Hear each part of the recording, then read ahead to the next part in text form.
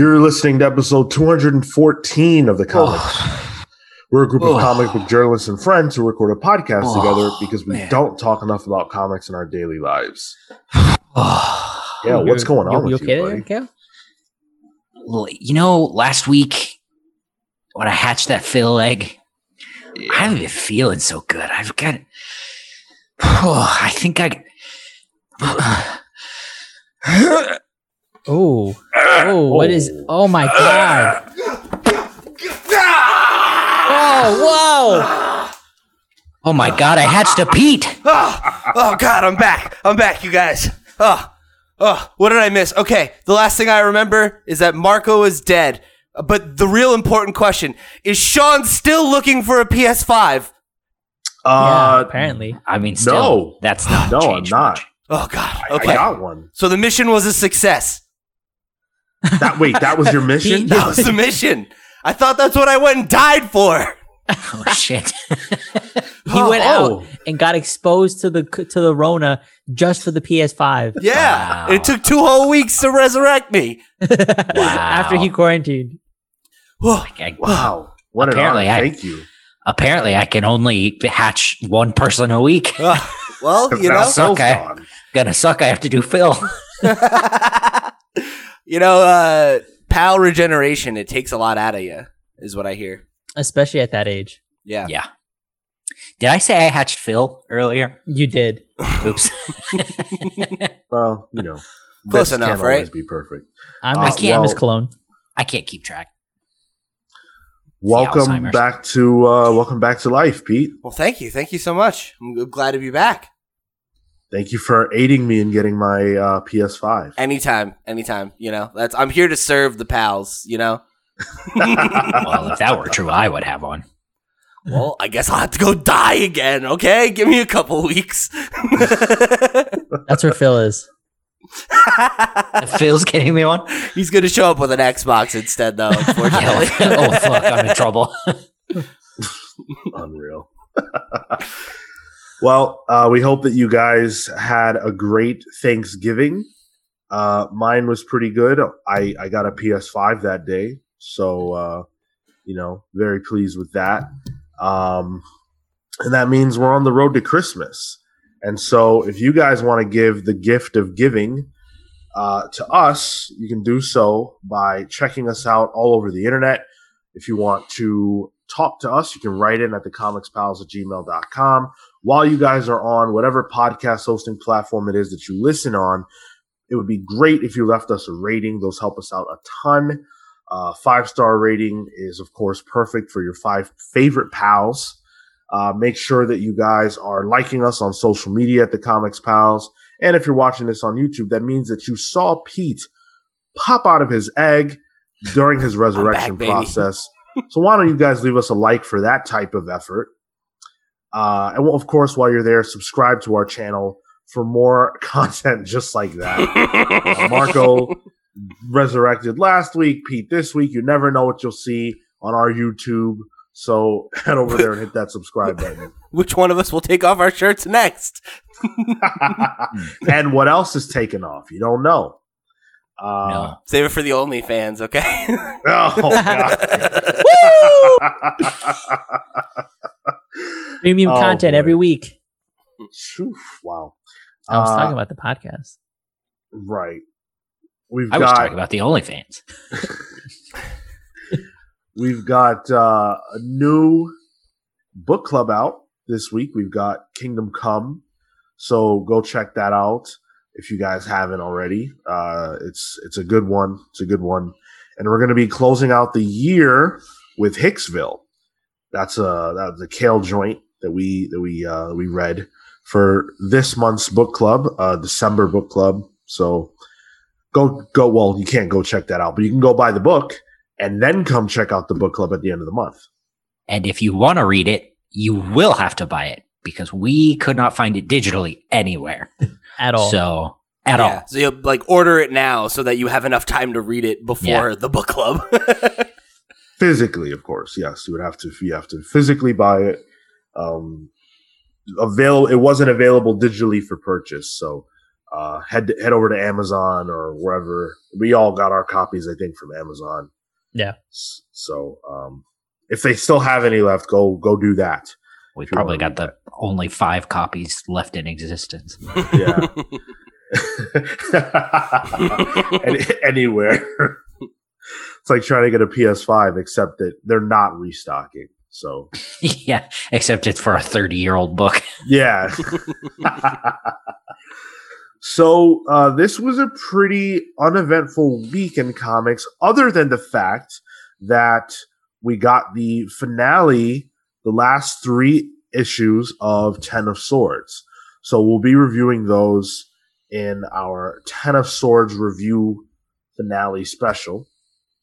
We've got lots of thoughts about those books and just how the event went overall. So we'll be discussing that a little later on. I did want to start the episode by talking about a creator who, you know, he got a bad rap this week. And of course I'm talking about Dan Slott. Rob Liefeld.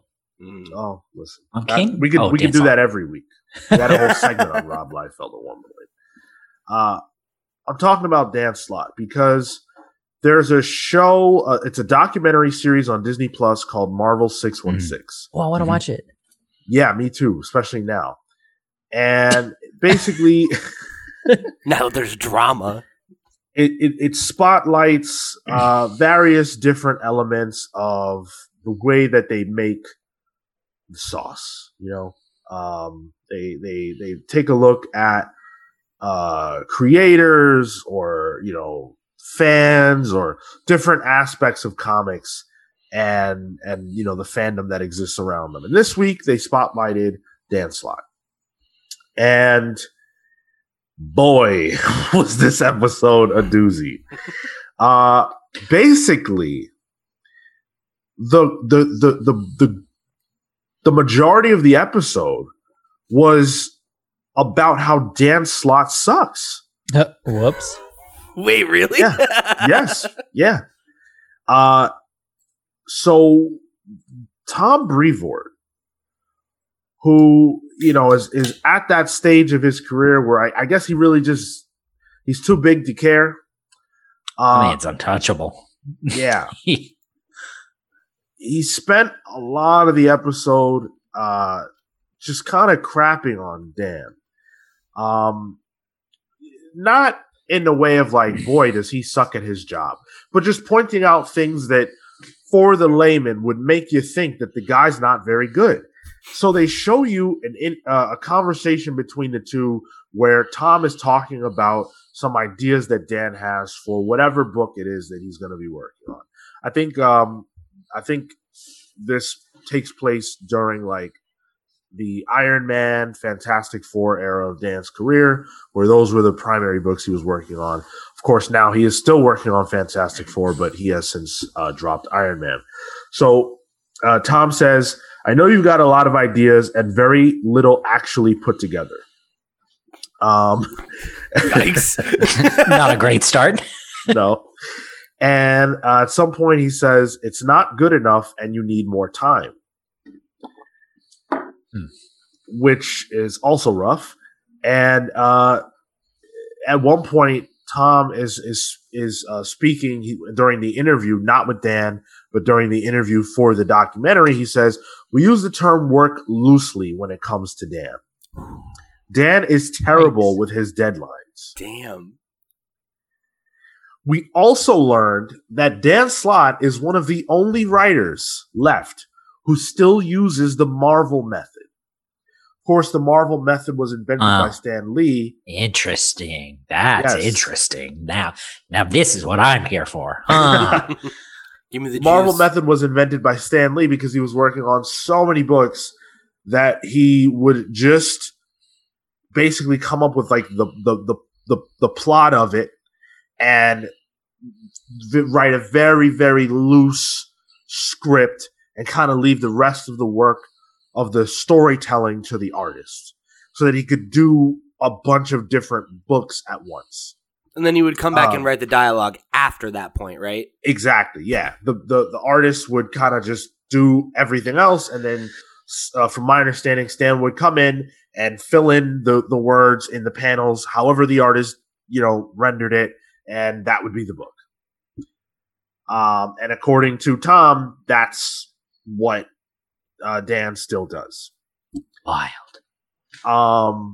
And so if you are a reader of Dan Slott books and you pay attention, then you know that a lot of times he does have a co-writer. And so they interviewed his co-writer, his frequent collaborator, Christos Gage.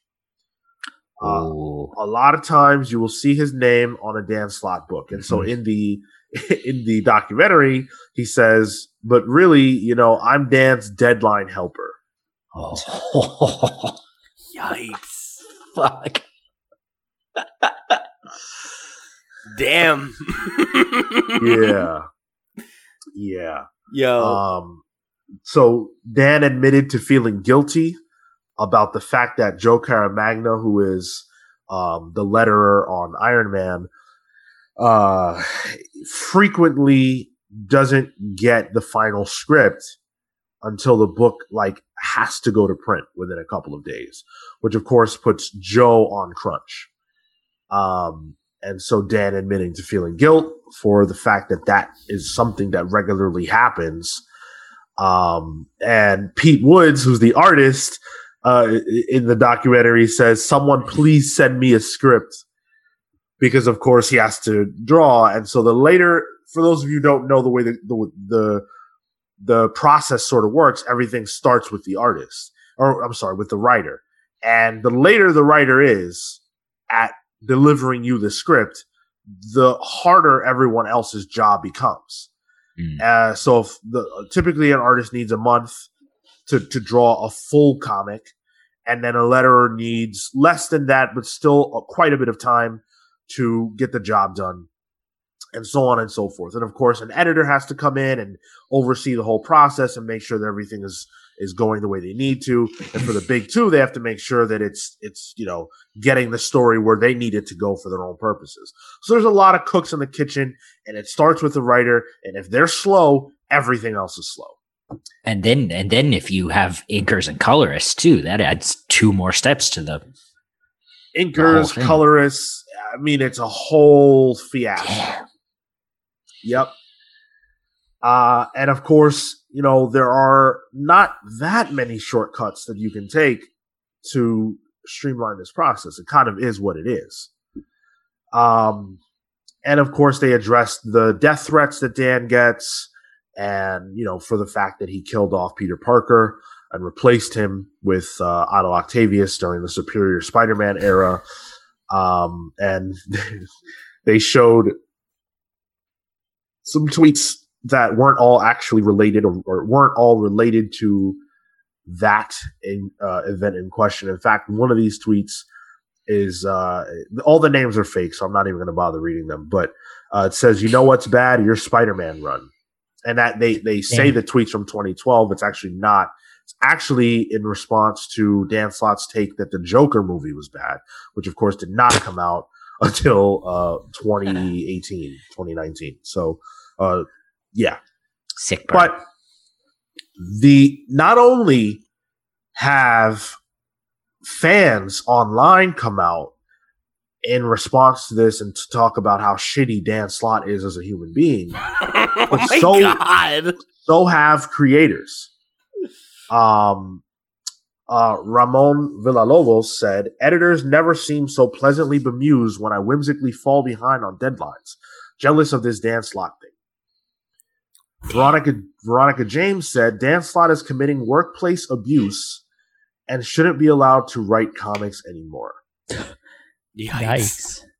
Alice Cott said, "There's 5 queer and BIPOC writers with fresh ideas and stellar work ethic Marvel could hire instead of empowering Dan Slott to consistently blow his deadlines and mistreat his creative teams. But it's almost as if the editor-in-chief, who faked being a Japanese man for clout, doesn't care." Give it to him. Cott Fuck. probably won't be working at Marvel anytime soon. He Matt burned that bridge Sibley. a long time ago.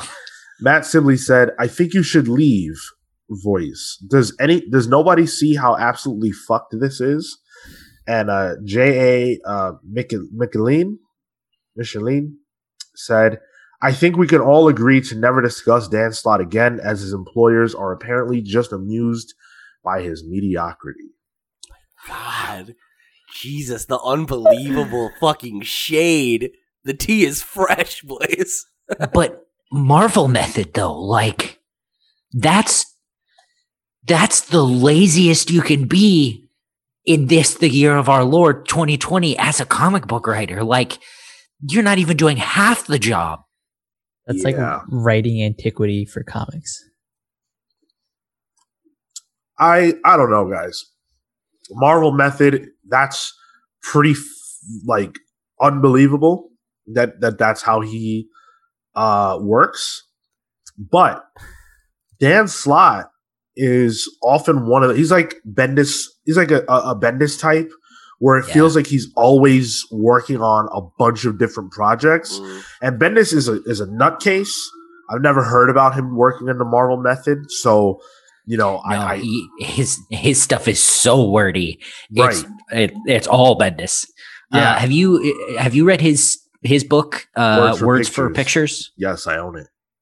Yeah, me too. It's like he goes through what a script should look like. Dan Slott never. Yeah, clearly. I think what's so funny about it, and it's like, to your point, Sean, like, yeah, maybe he works on a lot of stuff, but sorry, it's not called Pictures for Words. Shit.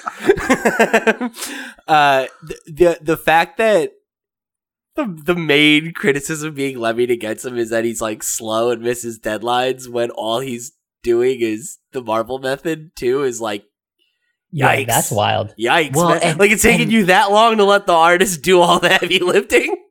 Well, and like all the other stuff, like pushing the deadlines, like, the getting the art done, the inking, the coloring, the lettering, whatever, like to a degree, that's bog standard for the industry, right? Like that shit happens all the time. But to add on that it's because he works in Marvel Method, it's a cardinal sin. My man should be burned at the stake. Like, incredible. I can't believe that. I feel like this is actually pretty screwed up, the way that people are reacting. I think dragging him, you mean? Yeah, I think every creator who responded that way is pretty unprofessional. I don't think that that's the way that you should be. It's not great. Yeah. Dan Slott, like, Veronica James, to say he's committing workplace abuse, that to me, that's taking the word abuse, which means something really specific, especially workplace abuse. What that conjures up in your mind is not the same as what he's doing. And I really dislike it when people do things like that, because it's not like, that's okay. Let's pump the brakes a little bit. Like, he's not a garbage human. He's just bad with deadlines. Like, there's a huge difference. And Dan Slott, like, by all accounts, isn't a bad guy. I've never really heard like a bad word about him as a person.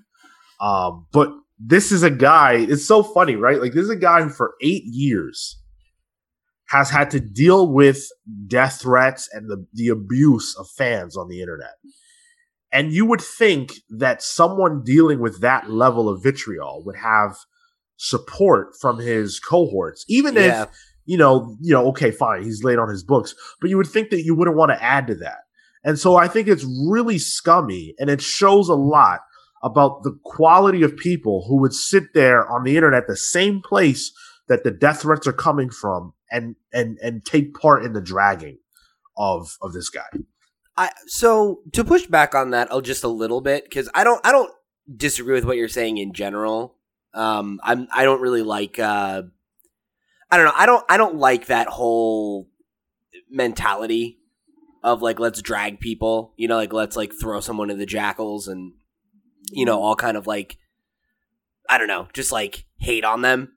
But that said, I do think there's something to be said for someone's peers calling them out for not being good and for like doing things like that are shitty to do once, let alone like as a rule, that he as a rule turns in script slate, that he as a rule puts more work on the artists, you know, and also creates an artificial time crunch and all those things.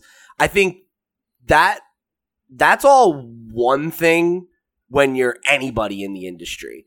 But I think when you're Dan Slott, when you're somebody who's at the top of the game, I do get some of that resentment and that anger towards somebody who is that accomplished and that, you know, guy wrote, you know, I think he has the longest run on Amazing Spider-Man of all time. Like, yep. That's pretty much that's the show, you know, like, so for you to be somebody who's operating on that level and being handed those kinds of opportunities and not being able to show up and do the work, and not because, you know, because like, fair play, right? Like an artist who I really, really love who's been criticized for being slow is Ryan Otley. But like, to me, you see that work on the page, right? He takes a long time because he's a perfectionist and he tries to do like this great job, not because this guy's scripting in the Marvel method, really? Like, I don't know. Like, well, okay, hold on. So, first of all, the reason he probably does the Marvel method is because he's slow. So it's like, if he didn't do that and they really had to wait for the full script with the dialogue in it, they probably wouldn't be able to publish the book in time. Then why does he get the job though, right? Yeah. Because he's good. Like, well, good in the sense that his books sell, which I think is the thing that people are overlooking. And I think it's worth saying. It's all like all the people, and no disrespect to them as human beings, but all the people that criticized him here don't sell. Their books have never sold anything close to what a Dan Slott book sells. And that doesn't mean that they can't criticize him. It means that obviously there's something that he's doing that's working, because it's not like Marvel keeps him around because they just like the guy. They keep him around because his books keep the lights on. And that's definitely a fair point, right? Like, not to take anything away from it's like the same argument with like that comes up with Bendis, right? Where it's like you can ding him and make fun of him all day long, but like he's one of the best selling writers in comics, and like that's a fact, right? People respond to what he does for one reason or another. That said, I also think you can make a case that like having the opportunity to do Amazing Spider-Man for that long gives you a huge bump. And also that people will buy the Amazing Spider-Man, you know, because it's the Amazing Spider-Man. But it's Marvel's Batman. But it's over with. His books now still sell. Right. Yeah. Yeah. And there's a case to be made that it's because he has chops and he earned a following while he was doing that book, and they want to follow him and see what he does. And that's that. But, you know, I don't know. And yeah, it's not to say I outright disagree with anything that you're saying. I guess it's more to like play devil's advocate for that other side of the conversation of like, if this is how the guy works, like, does he deserve that opportunity? You know, does he deserve that show when somebody who, you know, maybe doesn't sell quite as much, but is a proven talent, like could write an Amazing Spider-Man run, could write a, you know, Fantastic Four that sells as well, but isn't necessarily given the opportunity to work on a book that's on that level, you know? Well, let me ask you this. What reason does Marvel have? By the way, none of these people work with Dan, right? So whatever they're saying is their opinion about a situation that they're not in. But what reason does Marvel have to not hire Dan Slott? Because it's like you're saying the word opportunity, but it's not an opportunity. It's not for him. A job that he does very well. Yeah. It's an opportunity for Marvel to make money and for him to make money. But the money's in the bag, right? It's not a risk. So what reason does Marvel have to say, you know what? Let's not put Dan Slott on Fantastic Four. Let's put Vita Ayala. I'm just throwing out a name. I have no issues with her whatsoever, or I'm sorry, with them, I think, whatsoever. They've never had an opportunity on that level. They could succeed or fail, but it's just a name. Don't get caught up in that. Yeah. What reason do they have to take Dan Slott off and put Vita on just to see what happens? Like, why? Well, I mean, I would take it from something like, let's say each of these are just like workplace projects, right? Like, sure, there's obviously a creative element to it in that you're able to output something that can communicate something clearly, right?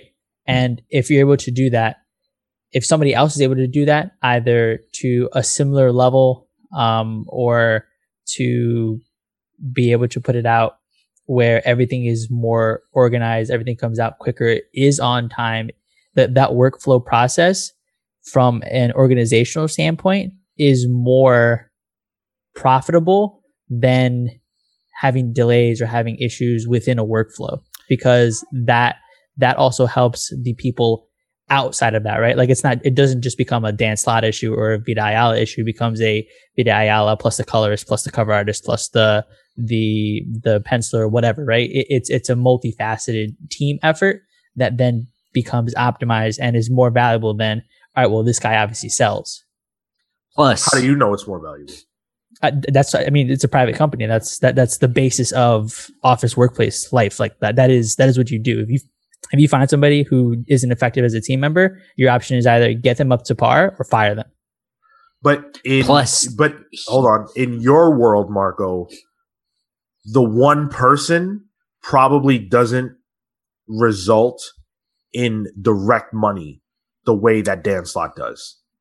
I mean, if you have a good relationship with, let's say, like a client, right? You're somebody who is the face of, let's say, an account. You have good standing with them. That is obviously important. But if you're not putting out the deadlines, and at the end of the day, let's say the client gets frustrated by something like that, you can mitigate it however you want. But it doesn't mean that the work isn't being put out in the way that is required or is needed.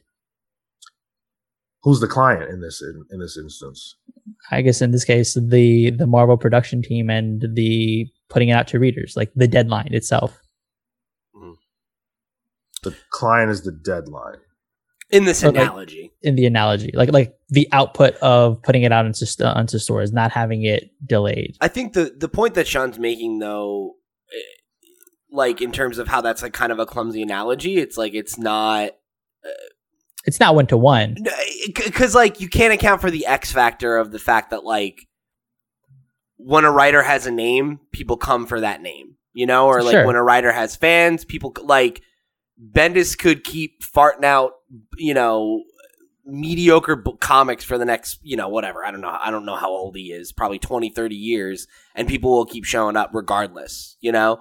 And part of that is even just the dialogue of showing up to be like, look, it's not good. And like comic fans are like that.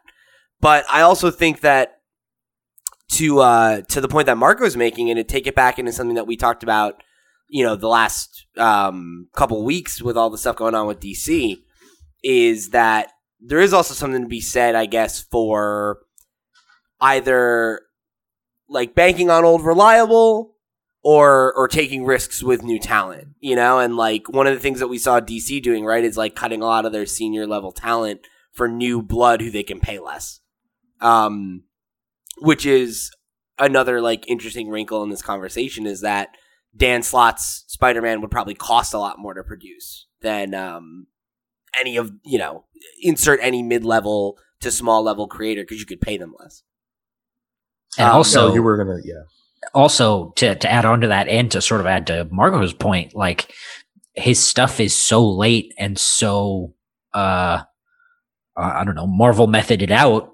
He has to have another writer come in and pick up the slack for him. Like that's a whole nother link in the chain. Another paycheck. that clogs up the work. Yeah. So Yeah. It's an interesting conversation either way. I think if you took Dan Slott's name out of this and you inserted like a lot of other names, people would not have this vitriol. I think Dan Slott became a punching bag in the industry, and I think whether people want to admit it or not, they're using the fact that he has been a punching bag for so long to make this okay. And I don't think it's okay. to make what okay? The Like the bullying. Yeah, the bullying. Okay. Because Dan Slott's been bullied since he killed Spider-Man, and this is not right. new. Right. Yeah. I just wanted to be clear on what you're saying. Yeah. And go ahead. I was gonna. Why do they say why they picked him for this documentary at all? Like, I think they were just trying to highlight the industry and, you know, various different aspects of it. And I think Dan is Dan's a team player. And so I think he was willing to kind of make himself target by having this conversation. He's probably the most tenured. I don't know this for a fact, but I'm going to go out on a limb and say that Dan Slott's probably the most tenured writer at Marvel. At the moment, yeah, probably.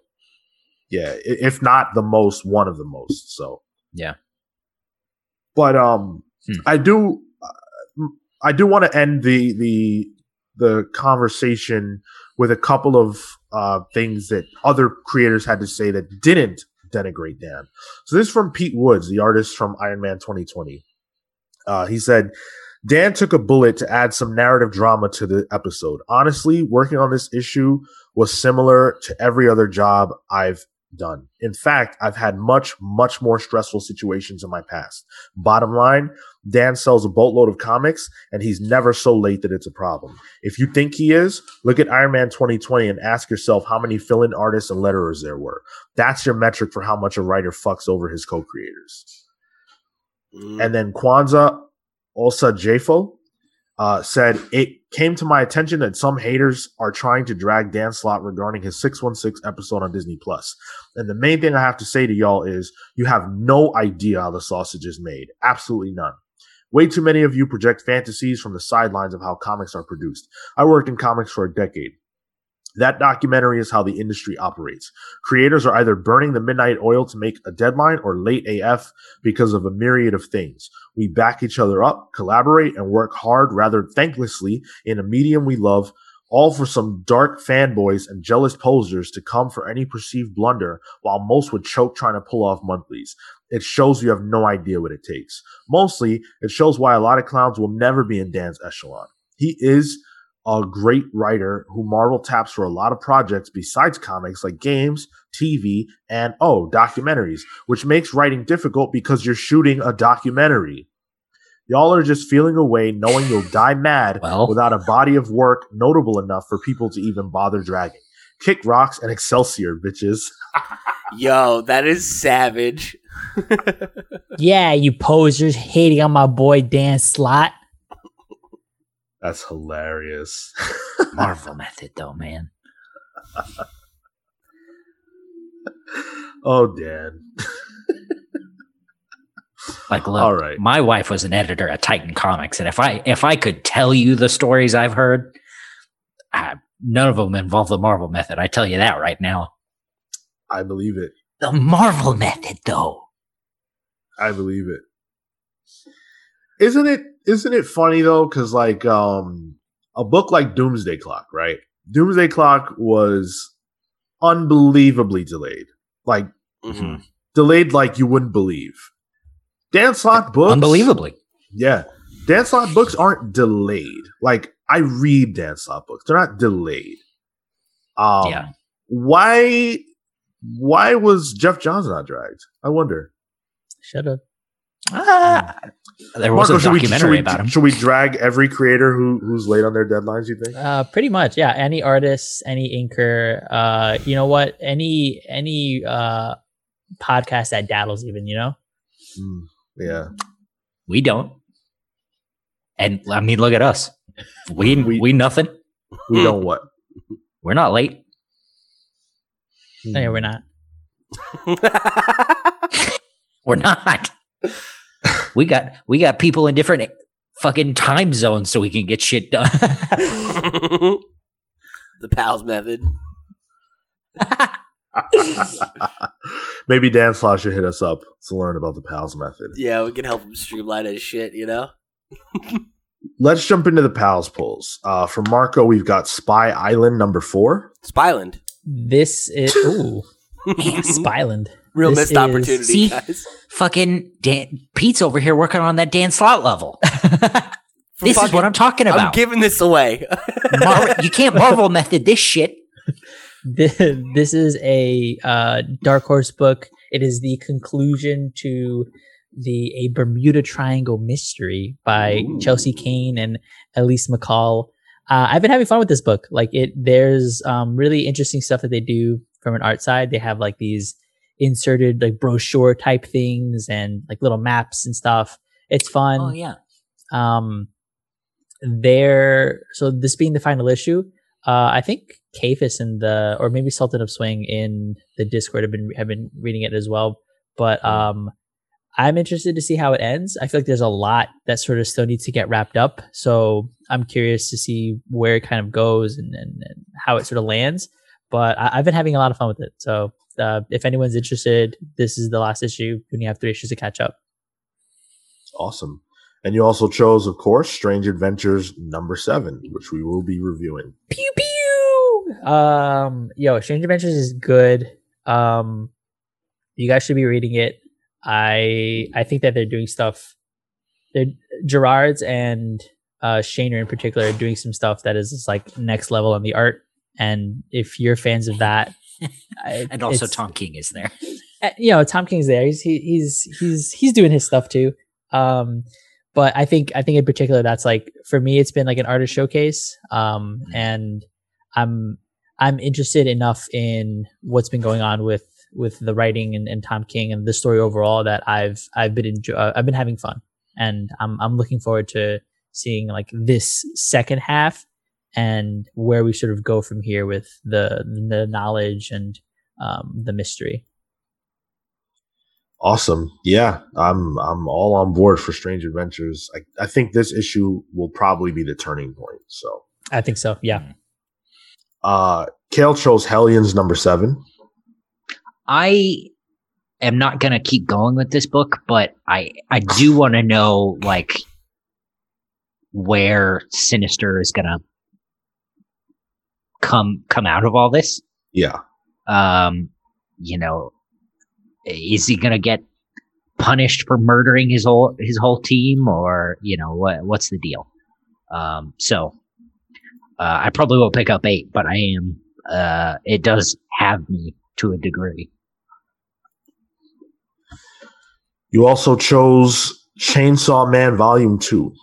Broom, broom, boys and girls, broom, broom. No, just kidding. I'm not going to linger on this or anything. I just wanted to call out that the chapters are being collected, and so this is Volume 2. So go pick that shit up. What more could you really say about Chainsaw Man? What else is there to say about Chainsaw Man? Vroom, vroom. I chose a different Tom King book, the Batman Catwoman series that we'll be picking up this week. It'll be the start of that. We've been looking forward to that for an entire year, I believe. It's been a year since that book was first announced. And we're finally getting the first issue. This will be the debut of the Phantasm, the character from what a lot of people think is the best Batman movie ever, Mask of the Phantasm. We don't know. We don't know it's the best movie. No, it is. We don't know what incarnation of the character this will be. It doesn't seem like it would make a lot of sense for it to be the one-to-one translation from that movie to the comics, but that's part of the mystery. And Tom King does love his mysteries. So this book will showcase Batman and Catwoman's past, their present, and Catwoman's future The implication, of course, being that at some point Batman will die and Catwoman will be responsible for their love child. So that should be interesting. That's a funny way to put that. Why'd you say it like that? What do you mean? They won't get married. Their love child. I don't know. I really thought that you were gonna say for the cowl, and I was like, oh shit, that'd been crazy. Like Catwoman That would be crazy. Yeah. I thought he was going to say that too. But then he said love child. The child of their love. I guess. Kale's just not used to parents loving each other, I guess. I don't.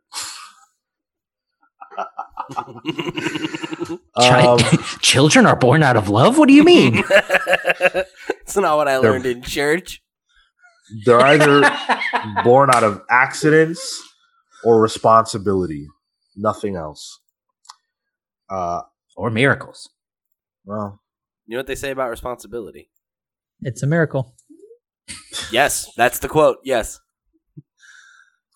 also, this book features Clayman on art, which is a big reason why it's coming out so late. And I Tom could Key's doing the not. Marvel method. Well, Clayman should be dragged all over the internet for delaying the release of this book by an entire year. It's all those fucking sketchy lines he does. Everybody's So too good. sexy. Boy, are you right. Take the sexiness down a level. Maybe we could read the fucking book. You know who else is kind of sexy? I gotta say this. Marco is wearing a V-neck. I get it. It's a V-neck. I get it. Wait, Well, a quick aside. When I got on the call this morning,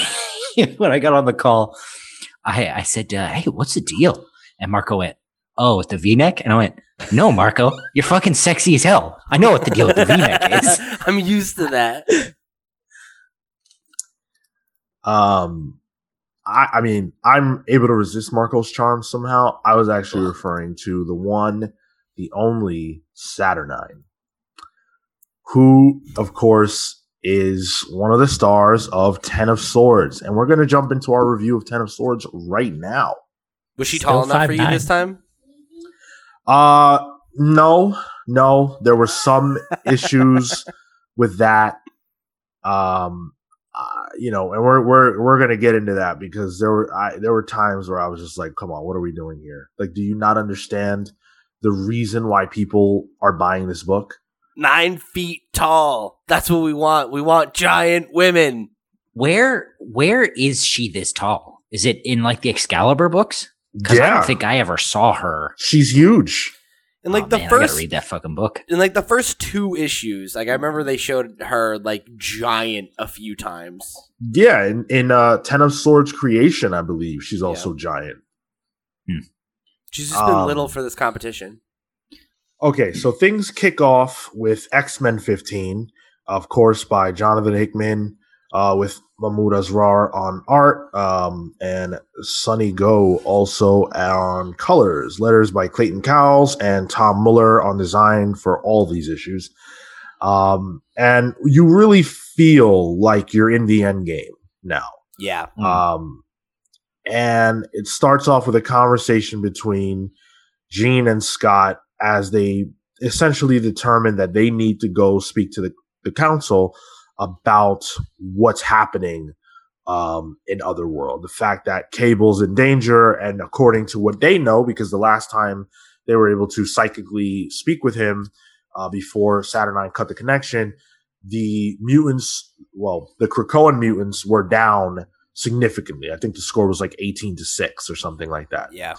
And so for them, it's urgent that they go and, say, screw this contest. We need to save our son and save our friends. And that's the backdrop through which you kind of read this issue.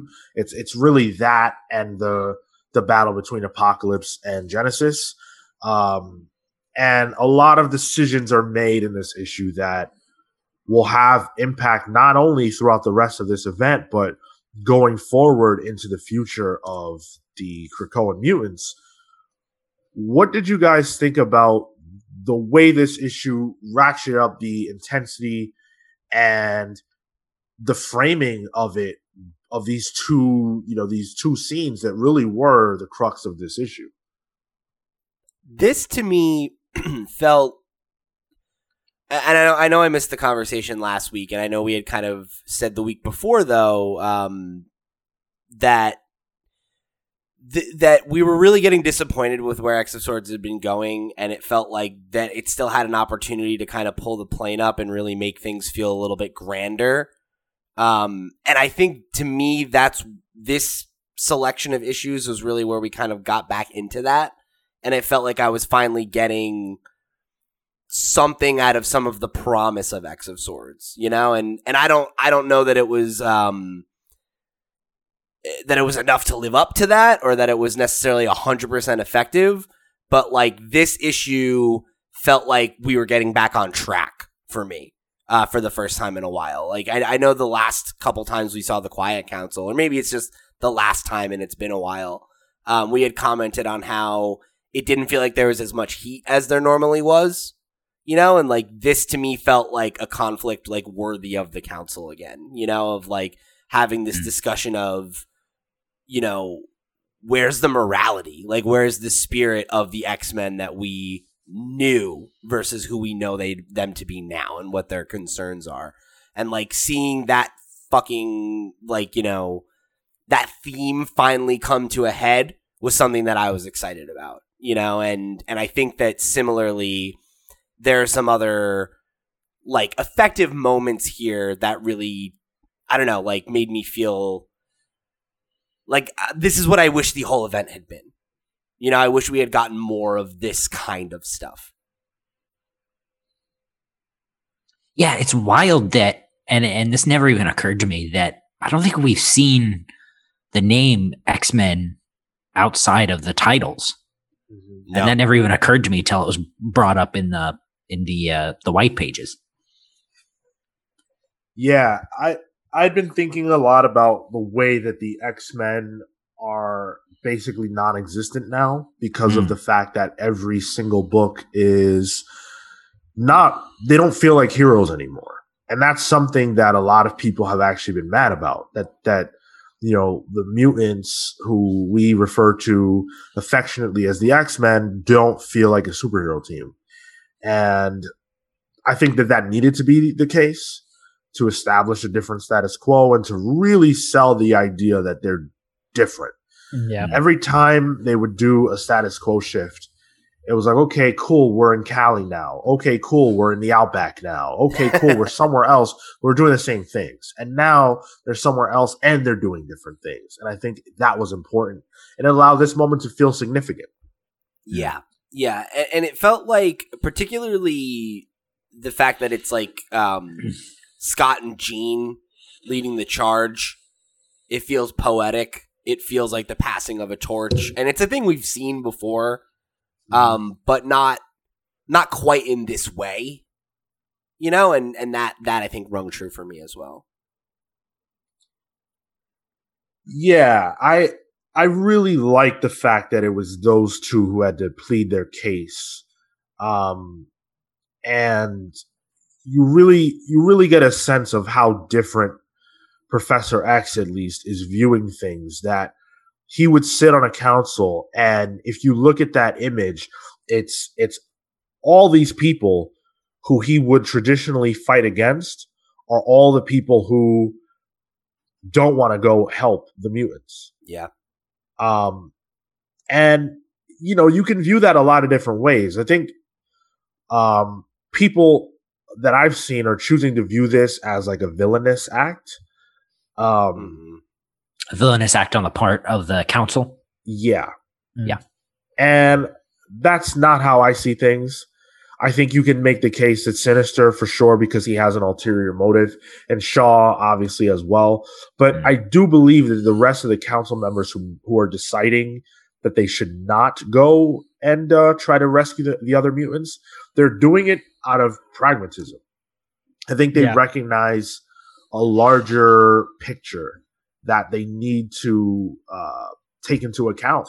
and it's not the same anymore as, okay, a few of our members are in danger, we need to send the Legion. If they send the brunt of their group and they fail, it's over. Right. And they can't have that.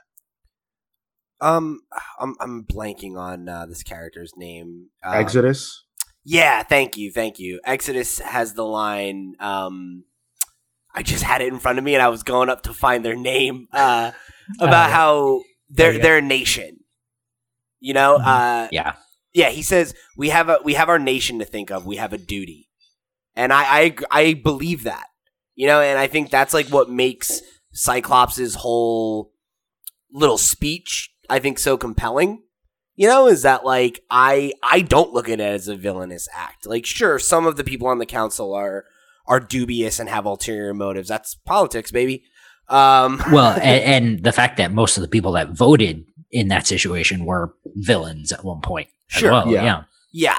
But I think clearly the takeaway, right, is the thing that Cyclops says, where he's saying, like, I know that what we're risking, like, he's saying, like, I understand you don't have the luxury of thinking the way that I'm thinking anymore, right? And he says, but hearing you say it out loud, tasting it in my mouth, I find it unacceptable, so I do not accept it. And, like, he goes and defies the council to reform the X-Men, essentially. And, like, what is the takeaway from the two characters who we, as readers, at least look at as the leaders of the council, as the leaders of the mutants, are Magneto and Professor X. Professor X is smiling, and Magneto says, good boy, right? Like, they're happy that he's doing this. Whether or not they can vote in that way is a different matter, because what they're talking about is bigger than...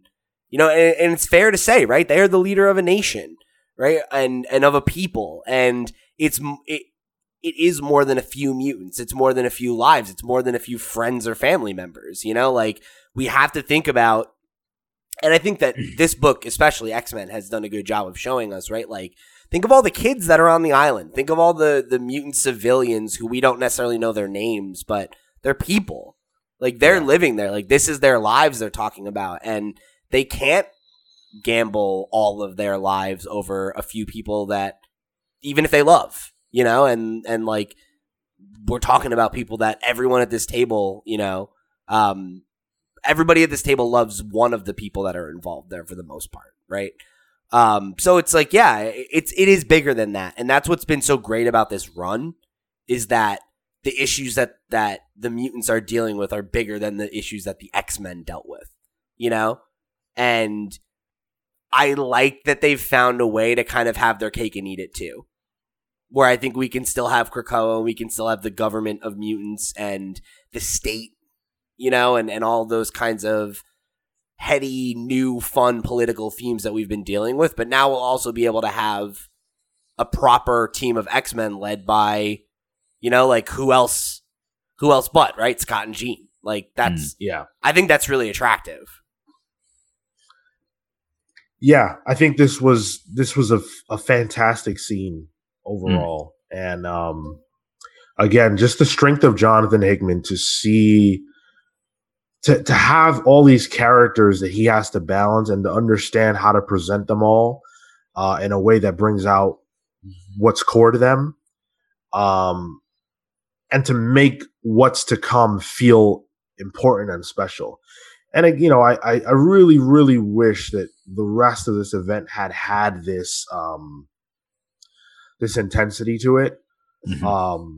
But, hey, we got there. So, yeah, that was a very effective scene. And on the other side of that, we're dealing with Genesis and Apocalypse and their fight. And, boy, was that also feeling special, at least to me. We've been thinking about Apocalypse, right, since this whole thing started. We'll never forget that moment where he steps across the Krakoan gate, and it's like, wait, whoa. Okay, all of the mutants are together. Didn't think that meant Apocalypse. Right. And you see Professor X and Apocalypse shake hands. That's mind-blowing. And so to go from that moment to where he is the final champion in this battle for, supremacy, for survival, for the mutants of Krakoa, and he has to fight his own wife to get there. What a turn! Yeah, and again, I think like I think this is really speaking to that problem that we've had where like this hasn't felt intense. It hasn't felt like the stakes were really there. This does. And it doesn't justify the problems that we've had previously. It doesn't, account for those pacing issues or some of those other issues that have just felt like kind of throwaway. But to me, this was good. This is the meat. This is what we've really been hoping it would amount to. And I do think that, for all the setup and everything, it did get us somewhere that feels like pretty emotionally satisfying. Definitely. And Genesis taking off the Annihilation mask for this fight. I was hoping that would be the case. I was hoping that she wouldn't fight with the mask on, just because we understand that mask is essentially controlling her. I want to see her, her own self, her own will, willing to throw down with Apocalypse. And they get busy, but this issue is not really the meat of that fight. We get a lot more of that later on. So I feel like we've covered the basics of this issue. Let's talk about the art before we move forward. You don't think this is the meat of their fight? Well, there's not really much to it. Like, I think that sums up the whole series. this whole event. There's not much to it. She beats him, or he beats her, and then that beats her. Yeah, but that's the thing, right? He didn't kill her, but he won. Yeah, but like to Sean's point, I feel like the real conflict hasn't come yet, because like the conclusion is like the helm gets put back on and like the fight continues. I guess, but that's not like that. That part isn't what we're here for. This is what we're here for. Was this duel? Like, this was supposed to be the meat of it, It was supposed to be, and I think that's what we were advertised. But I think per the conversation like last week, I don't think that like my expectations were reset on that. Where like I don't think that this fight would have been that climax, because none of the fights were a climax, and that was a little frustrating. Sean, the art, I think I opened the first page and my first reaction was, oh yeah, this isn't Lin Yu. Yeah. He draws a funny Cyclops. He does. Bro, look at this panel I just pulled up. Yeah. Look at his butt. What the hell is that? Look at that. What is his butt? You would notice that. You could sharpen a diamond on that. Sharpen a diamond on that ass. Like there are some things. That's a man that works out his butt too much. It's pointy. There are a few things that like here aren't. I meant that in his costume, he looks like a thumb. He does look like a thumb. Oh my god, what were those? Tech decks? No, I was thinking of. Look, it's Cyclops. The Spy Girl. Spy Kids. Yeah, Spy Kids. The thumb people? Yep. Oh. Floops Fluglies. Yeah. I was thinking of those little skateboard guys that all have the different outfits. I know what you're talking about. Yeah.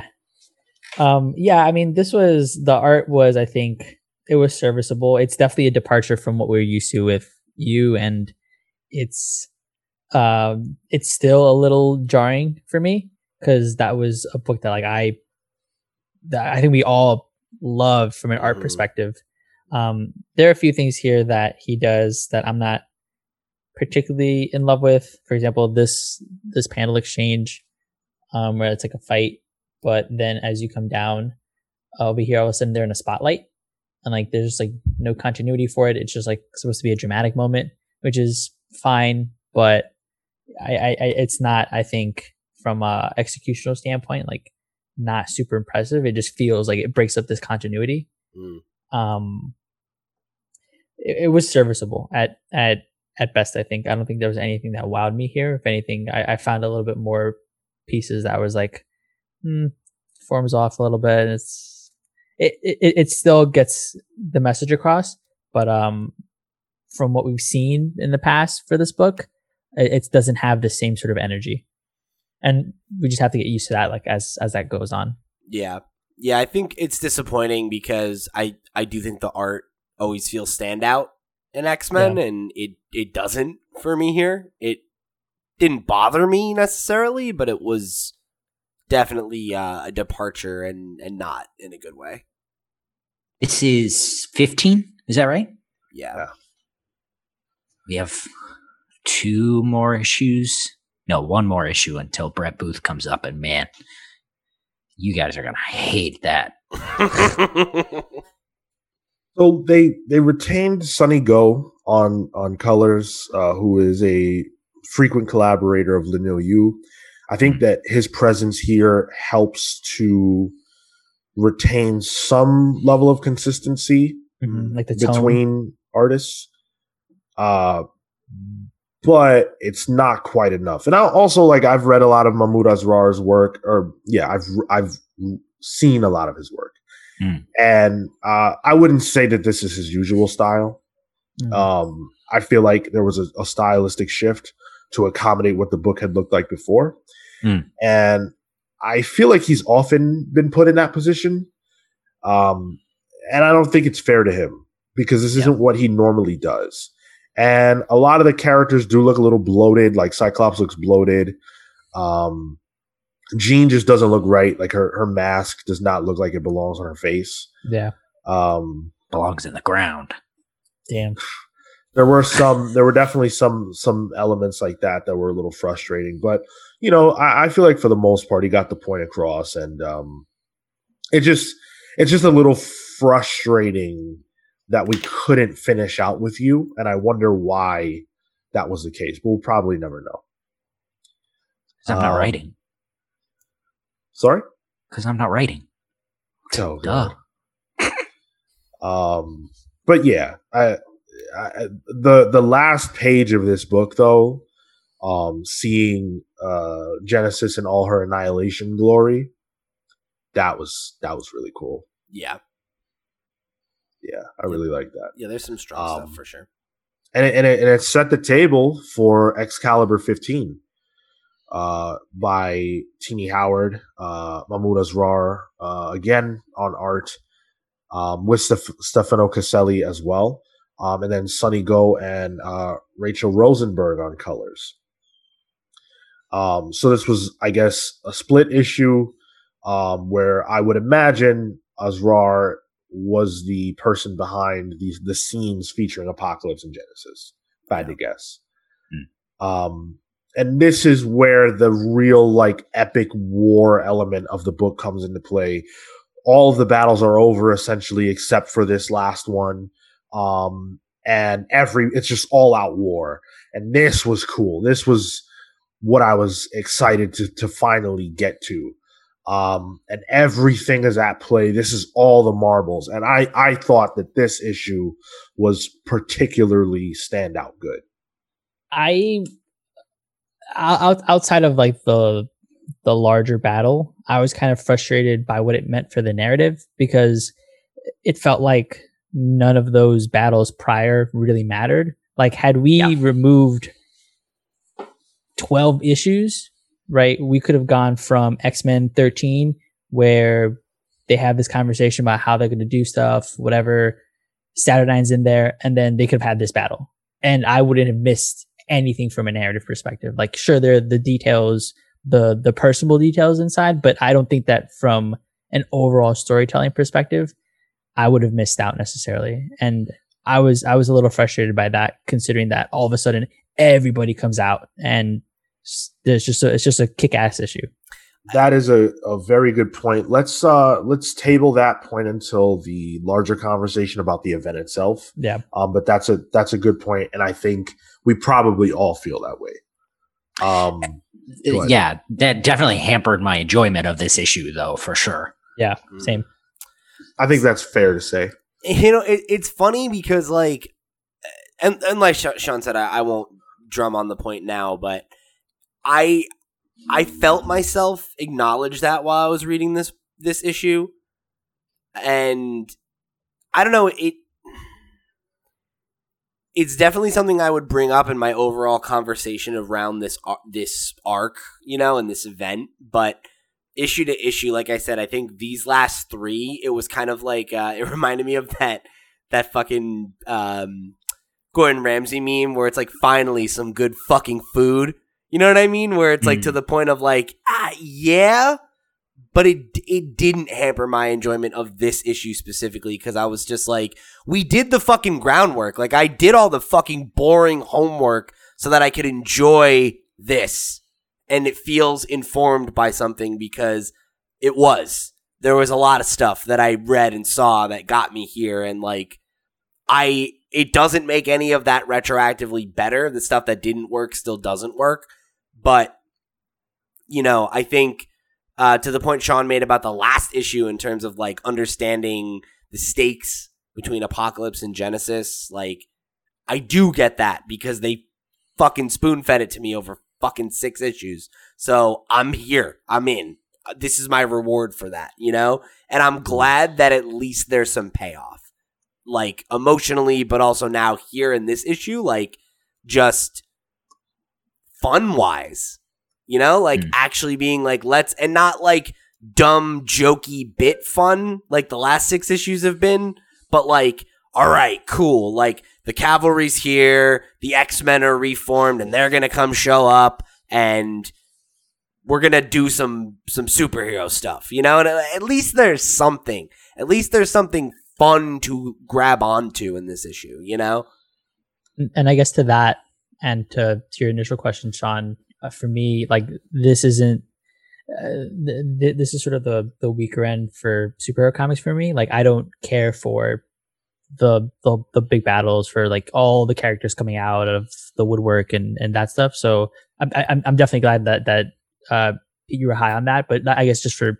me on like the reading perspective, this isn't like the high point for me. This is what you've been shown up for. Yeah, this is not what. Yeah, exactly. That's what I liked about the last issue. I wouldn't say like for me this is the climax and it is what it is. I think everything that comes before that is what's most important to give this weight. For me, it had weight because, we do care about Apocalypse. We obviously care about let's dive into it. So, really now we're in this battle phase and, they're talking about the cost and what it could mean for them to go into all out war instead of like retreating or whatever. And, Wolverine, who typically we see as this bloodthirsty berserker, realizes that, a loss here could be too great to recover from, especially because if they die here, they're dead, or at least they will come back altered. They won't be themselves. And that could be bad, as it appears to have been with Rockslide in the sense that he's just not himself. And there's this quick conversation between Captain Avalon and Apocalypse where Captain Avalon says something that I've been waiting for him to say this entire series, which is, the fact that Betsy's dead, the fact that, they played by these dumb rules and look at where that got them,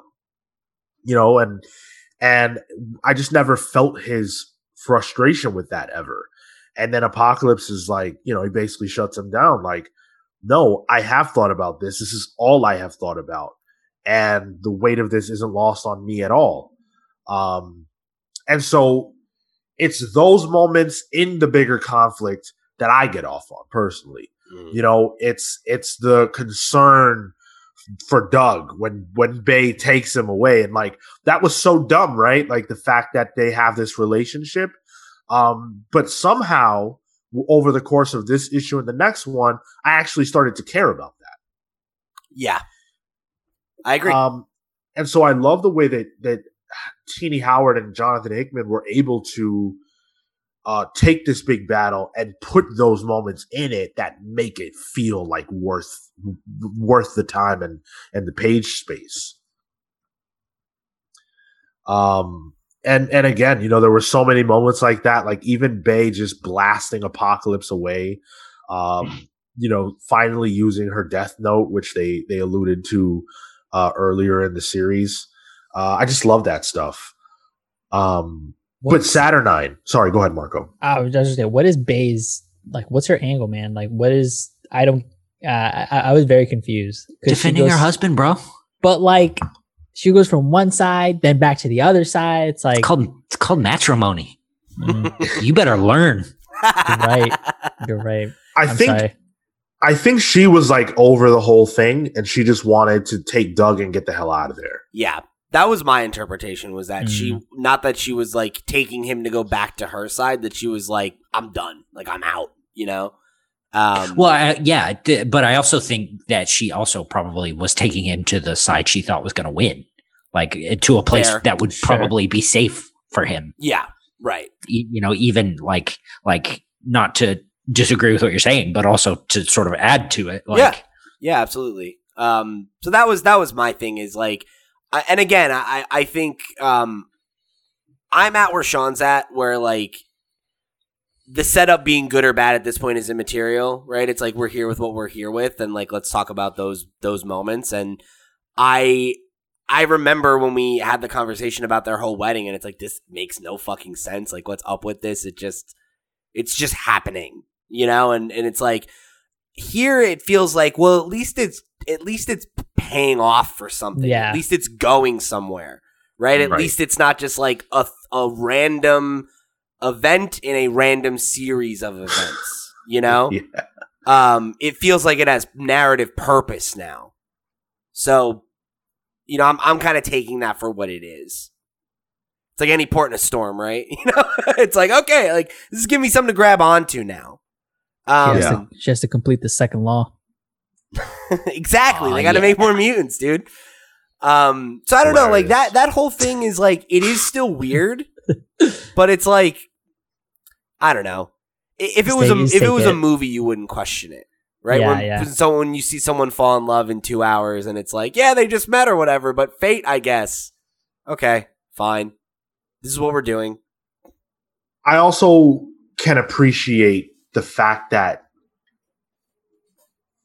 if you try to analyze their relationship and how it works, Doug is a language guy, right? Yes. And Bay's the only person he's ever met that he can't understand. Right. And so for them, everything is about the physicality and the unsaid. And that's where their relationship is kind of existing. And I kind of like that in a weird way. It's weirdly romantic. Like, I'm with you. Like, I was repulsed by it at first, but now that I've had some time to sit with it and like they're doing things with it, I'm like, yeah, let's fucking ride this ride. Like, let's see what happens, you know? Yeah. People meet, things happen, guys. It's electric. It's war. Electric. It's war, bitch. Who knows? Like, you might die. She's also absolutely massive compared to him, and that I'm also down with. We all know Sean loves the giant ladies, just the towering, powerful women. It's hilarious. It's awesome. And yeah, so on the other side of that, we have Saturnine, who is drinking wine and trying to put a puzzle together, which does not seem like the thing to do at this particular moment. But that's fine. It's exactly what a soccer mom would be doing. It's so funny that you said that, because like, as you were saying that, I'm getting to the page right where she finally gets the puzzle together, and she's just like, and like has the hand over her mouth, like it's just like her fucking castle is under siege, and she's doing a puzzle with a glass of wine, and it's like the most dramatic fucking thing that happens in the whole issue. It's so funny. It's so funny. But you know what? And this is, again, like the strength of this issue and the other ones weighed against, and when I say the other ones, I mean the other two from this week. Yeah. Weighed against the rest of the series. We're like, yeah, that's hilarious, but it also matters. You know, like it also is substantive. And it's also on brand. Yeah. Like, even when you put in the other issues we've read, like, yeah, that, of course. And I so love the fact that she just punches. Yep. He's like, God damn it, Betsy. How am I supposed to be in love with Betsy? Oh my goodness. And she has essentially resurrected the Captain Britain corpse, and then on the infographic page, we learned that what she was doing was actually a love spell. She was trying to make Brian fall in love with her and resurrect the corpse. But Right. I guess I don't know why she didn't realize this, but like, you know, Betsy is Captain Britain, and that's just what it is now. Yeah. And so I guess it just didn't work. Well, at the she was beginning, at the beginning, it also says the spellcasting is the art of directing magic with one's willpower, and then towards the end, it's like mistake your desire for true desperation, and a spell would teach you a lesson. And so, like the irony of it was that she actually screwed herself over in that. Yep. Right. And we now know that that's why she shattered Betsy, because that was a part of the spell. She had to do that. So I really appreciated that little ad there. All the I pieces didn't get are that coming at all. together. Wow. Yeah, I didn't pick up Yeah. on that totally the first time. I got the spell thing because of the infographic, but I didn't connect the dots to the shattering. I didn't even get it for the shattering. I read it. I was like, okay, that's a weird thing to add, but it's fine, I guess. It was in the issue, Kale. You got to go read back. No, I don't do that. No, I don't think I will. No. Yo, shout out to Goose Captain Britain. Yo, I thought that was so fucking funny. Again, that's where it's her with the and it's just this fucking goose cutaway. Like what the fuck? It looks so fucking dramatic too. Like I love it because like it's when I catch myself like reading a page like this where I'm just like, my God, comic books are just an insane man's fever dream. You know, that's Unreal. Like how would you put that in a novel? Like You what would be wouldn't. You couldn't. yeah, what would be the prose thought process there, you know? Like that's just why comics work. It's the juxtaposition of images that just fucking works. Yeah, and I don't know. It's like reading stuff like this, like the real like high level ridiculous event shit where I'm just like, you either get it or you don't, man. You know? You're either in or you're out.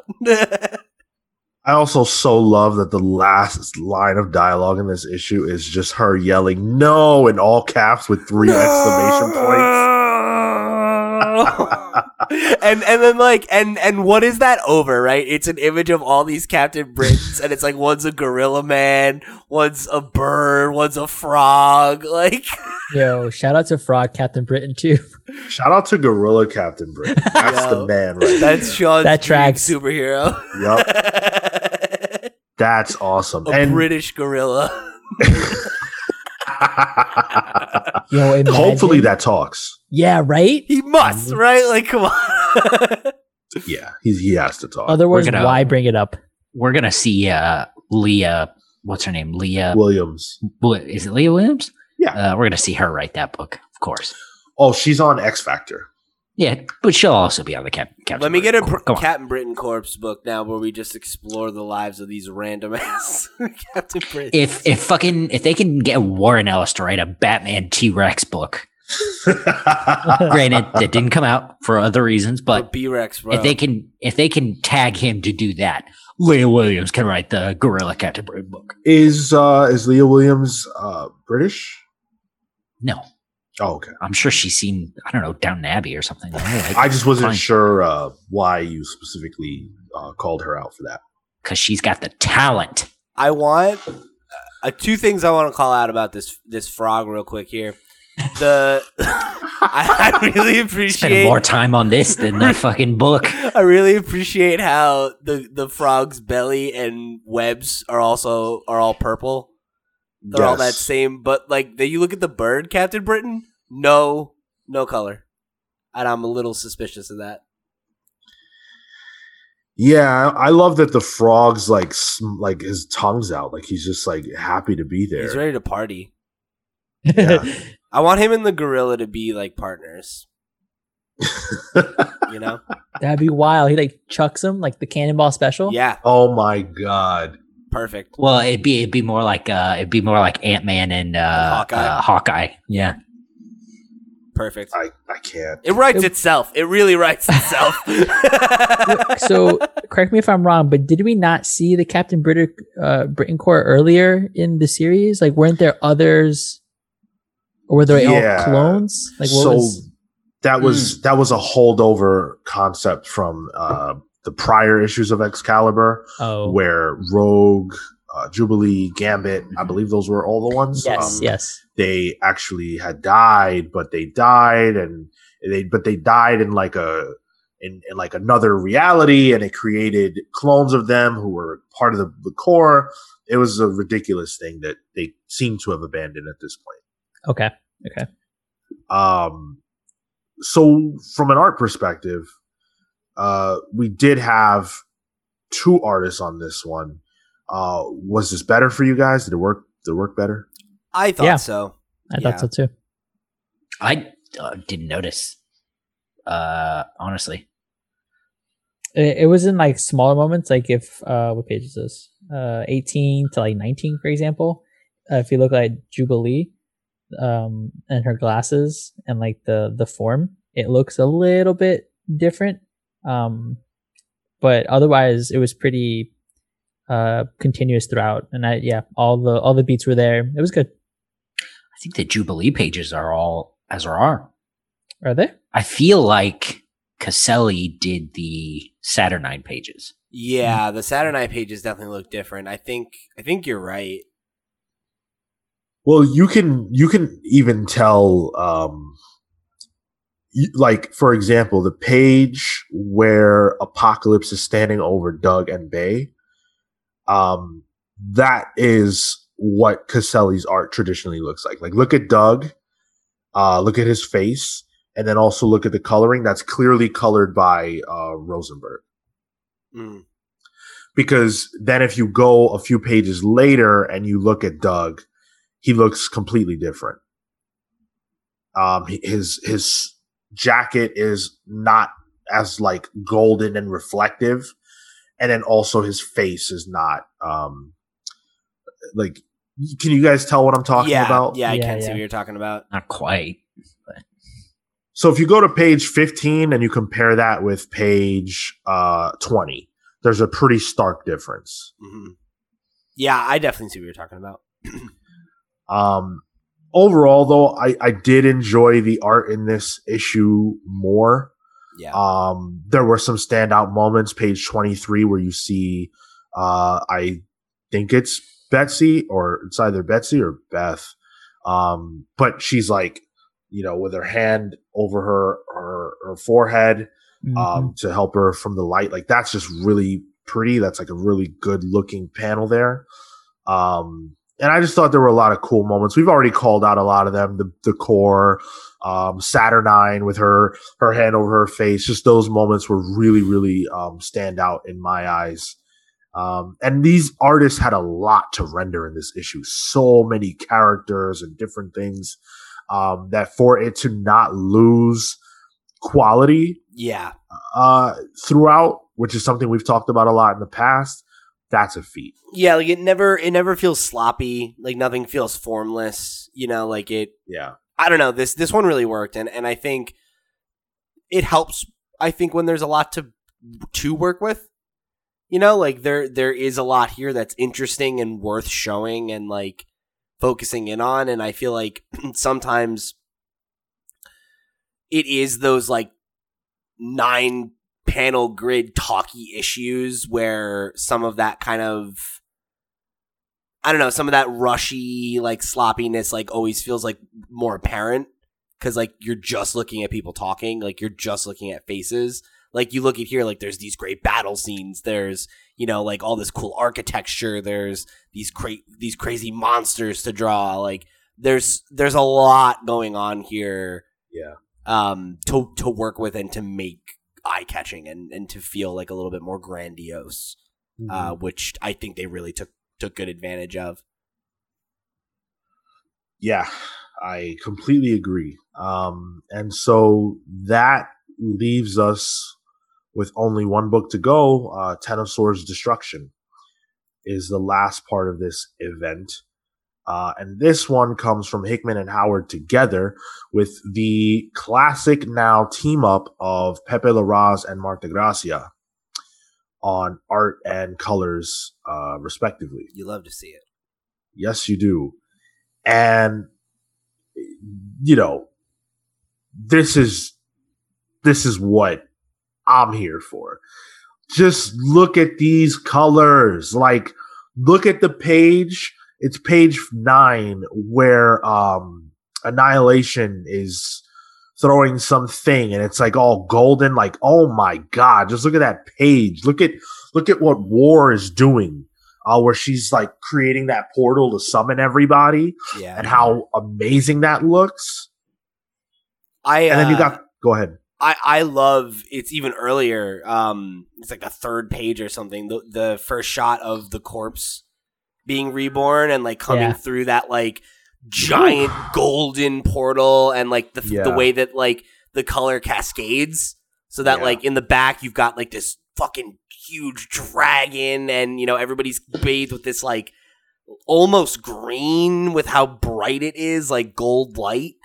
And then, you know, we see our boy the gorilla, you know, the swan, all these motherfuckers in the back. And then, like, you see the color kind of come back into them as they're coming into the foreground. Like, that's a hell of a, you know, like, it's not a splash page, but it's got that vibe to it, you know, where it's just like, it's a pop. I think that would be a splash. There's a splash with a pop in, Yeah. Yeah, so it's like not quite, but it's got that vibe for sure. Oh, the panel right after that with Captain Avalon looking up is actually really fucking good too. Yeah, like you can see like the wonder in his, you know, like him having that click moment, you know, of like, oh, like the cavalry's here, but also that like the corpse are reformed, you know, which obviously means so much to him. Just look at that crazy blue on that same page where Storm is like, I guess she's shocking or using her lightning on those people. Yeah, looks like it. Wow. Like, I'm just blown away by the colors in this issue. And I love the way that Wolverine looks in the foreground in that one. It really reminds me of the Uncanny X-Force run. Oh. You know, where he always had like the red eyes and the gray suit. Like it kind of has that look to it with the way that he's being bathed in the blue. Sure. Yeah, and then we get Cthulhu Monsters. Hell yeah. That was nuts. That was nuts. My man was writing it. That was really cool. Yeah. There's just like, it's like every other fucking page, you know? Like you could call out like, oh, well, how cool that moment is. Mm-hmm. Like just a few later, like when you have Magic like open the portal to like let the X-Men through and she like jams the sword in and then it cuts open this gaping thing, you know, in the sky. The last sword comes through and then we have another one of those similar kind of like splash pages of just the return of the X-Men ostensibly, you know? It's like, oof. That was sick. It's good stuff. That was sick. Like this is what you want out of an event, you know? Yeah. Is shit like this. Look at all the X-Men that they put at risk. Like all the mutants that they said, yeah, I'll go almost die. My fucking poor Dupe, man. Why is Dupe there? Yeah, what's Gwenpool doing there? Yo, is this what Heroes are for, bro? Wait, Gwenpool's there? Yeah. She's right in the middle. Yep. Oh, she sure is. She's not supposed to be there. Wasn't she not allowed on Krakoa? I don't know. Am I crazy? Guess they changed her mind. I thought she wasn't allowed on Krakoa. Sucks that iBoy's not there. I will say, Gwenpool, probably one of the best people for this mission, because she can't die, right? I mean, she can, literally, but we're talking about people we're putting at risk. She's not at risk. Who's this little bean? Dupe. That's Dupe. It's Dupe. Yeah. Is that what you guys are talking about? Yeah. Yo, it's because Dupe's a real hero, bro. I mean, yeah, but come on. Fucking Dakin. Yeah, I was just gonna call him out actually. This is quite the cavalry that they called in. Yeah, like Domino, like all kinds of people. Again, Domino probably a good one. She's lucky. She won't die. Didn't they make the joke? She's lucky she won't die. They made the joke between like who would win, like Domino or Iska or something. Yeah. Yeah. We may find that out down the road. But let's talk about what is actually happening. So we're at the point now where everyone is calling in, as we said, the cavalry. And it's just the first little bit is just a series of awesome pages and panels, just kind of showcasing that aspect of it. That's something I was a little bit like, I don't want to take away from the awesomeness of the moments, but I do kind of dislike it when you get two Avengers Assembly with it, where there's so many, like there were 3 cavalry moments in this issue. Mm-hmm. And, that's quite a lot. We learn that Cable's sword is not actually a sword, although we know that none of them were. Well, they're all swords, but they weren't. They're all keys also. It's like, it's very Kingdom Hearts. Yeah. And so his is like more of a key than others because he's actually able to use it to go back to something that we saw way back in the first issue of Cable's tie-in to this event, where they saw those like weird aliens. They bring them into the fold, which I was not expecting at all for them to call back to that. Lots of swerves. Yeah, lots of swerves. And so it was a really cool fight, but again, not a lot of substance.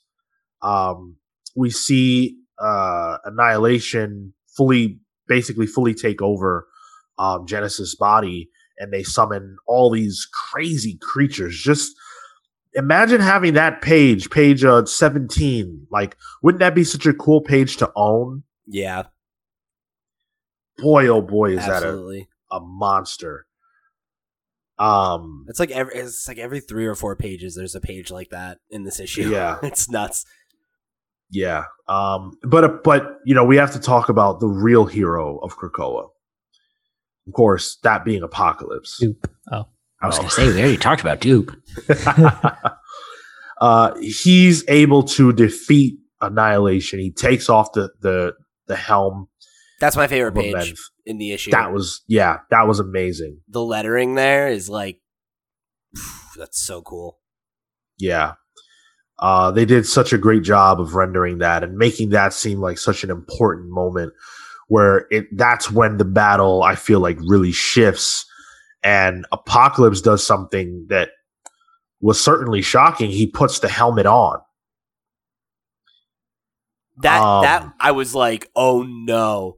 Yeah. I really didn't know what was going to happen from there. I was like, oh my God. Because at first I wasn't sure if he did it on purpose. Yeah. That was also my thinking, was like, was he like succumb or seduced by it somehow? Is the mask itself like some sort of power or whatever? Yeah. Yeah. And this issue is, or I should say this series is full of, you think this is going to happen, but then this happens. And earlier on, that was a bad thing. But in these final 3 issues, it's actually a good thing.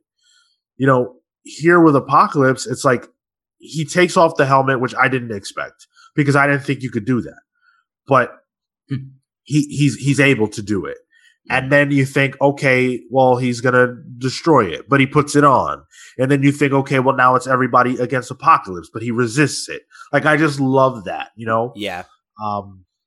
And especially to see him like surrender Mm-hmm. and him being like, that's not like there's more than one way to win or lose, it's just like such a like, you don't expect that from Apocalypse. And like, maybe we should at this point, but it's another example of them leveraging what you expect and what you think about Apocalypse versus who he is today. Right. That's just like, hey man, like you've been laying these threads. Like it's just good storytelling. Well, and also I love the dichotomy of the Apocalypse versus the Annihilation Helm's will. Mm-hmm. Yeah. Like in the way they fight on the page. Yeah, and he he has the superior will. He has a will that even his wife did not have, you know? And it goes to show you that all of the struggle and strife of Apocalypse's life was equal or superior to the struggle and strife of what Genesis went through. Because although she was on this war-torn realm, she gave into the helm a long time ago, as far as we are aware. Right. So all this big talk about who's fit and who's not, well, she succumbed, and he did not. And I really appreciate that. But then the moment where I was so happy was when they realized that Iska has turned on them. Yeah. And she's unbeaten, and we see what that means. Like, she ain't losing because she's switching sides. Yeah. Right. Yeah. Oh, wait. Did that have something to do with her color? Because I was confused by that. No, I think that was just the lighting choice there. At least that's she was all red before. Yeah. Oh, she became no, you're gold. right. She turns yellow. Yeah. I thought that's what they meant.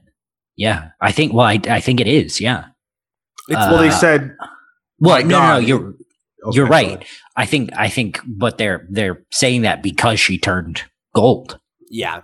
I think it's just a physical manifestation of what we're talking about, where it's like she's flipping sides because the tide is turned. Got it. Okay. But who's in her hand? Pyro?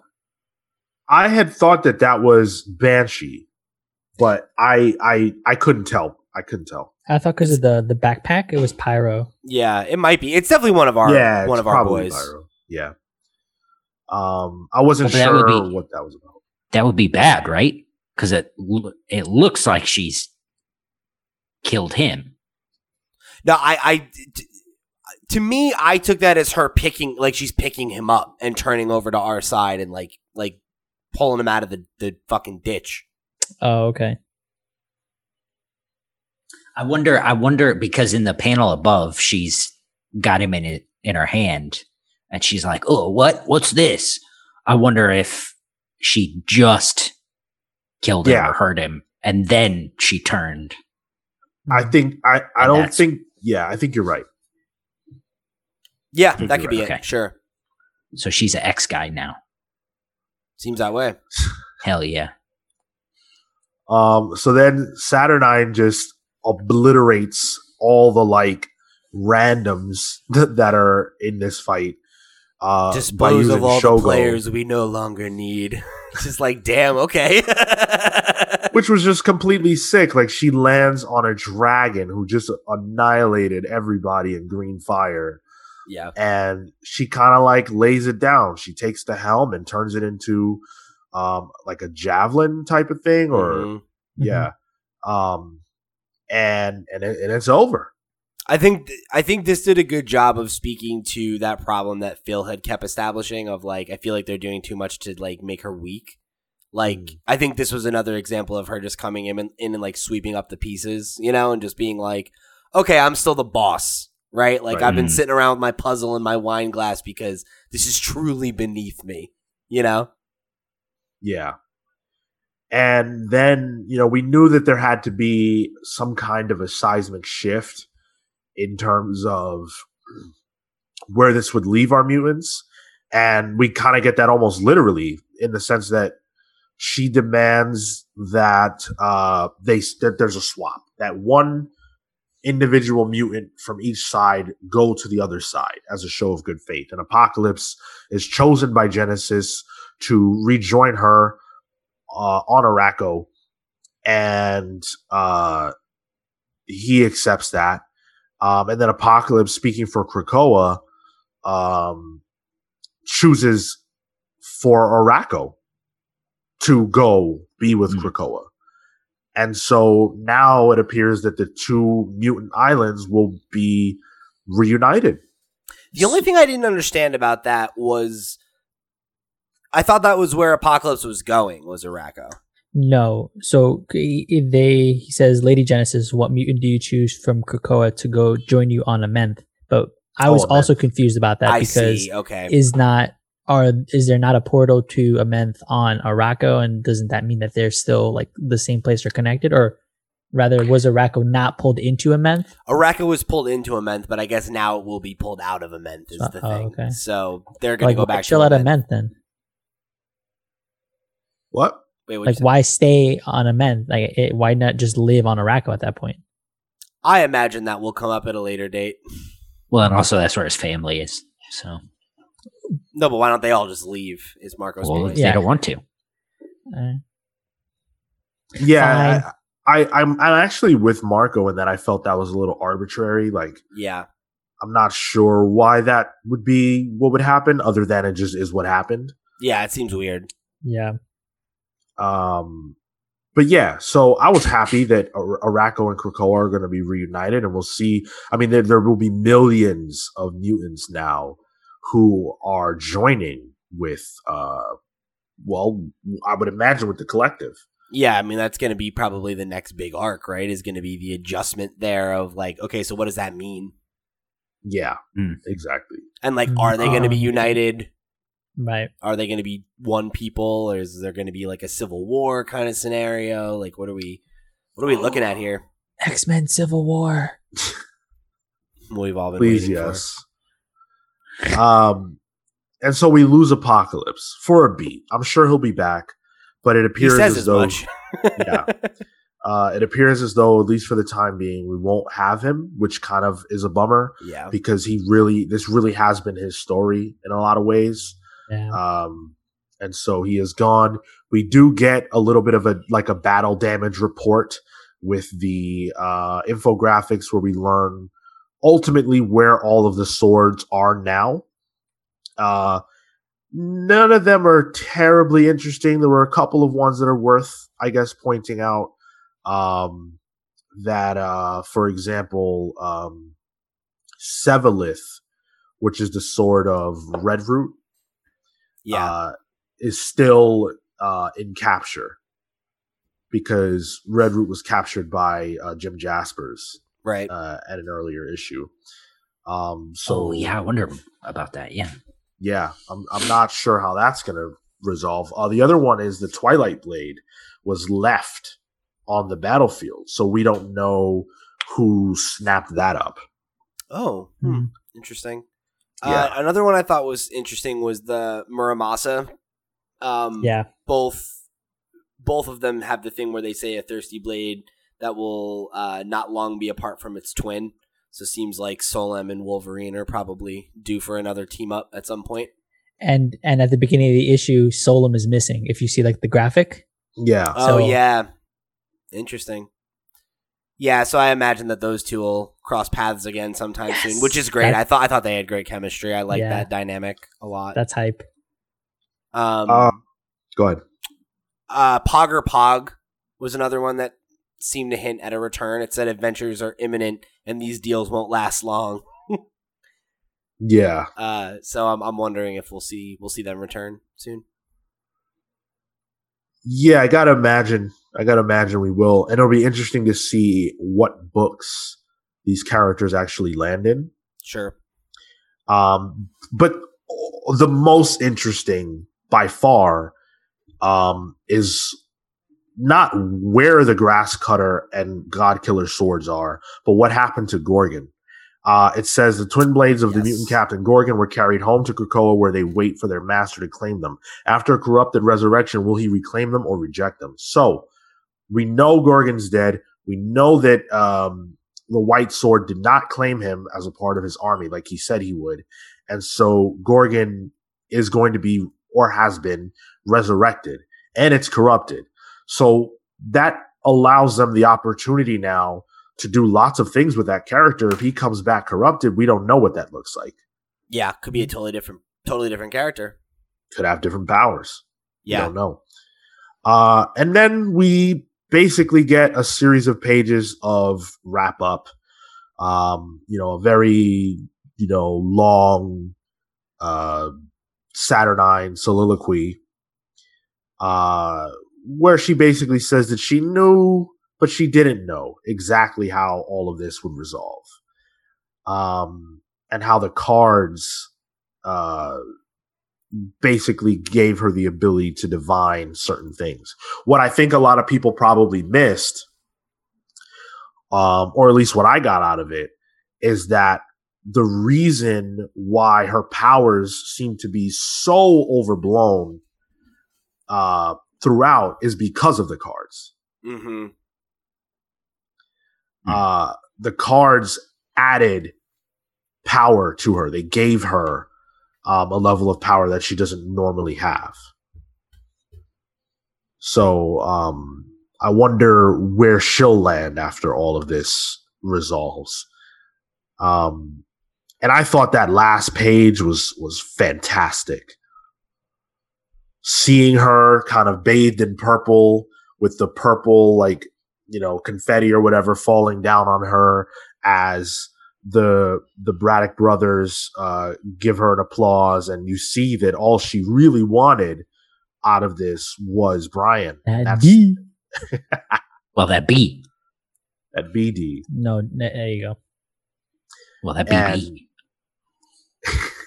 B's D. Oh. So overall, this was all a play for her to get more land, like more to take over more realms, right? Like if that was the goal, Well, I guess she came out the biggest victor here. I don't know. It seemed like the bigger goal was for her to get Brian.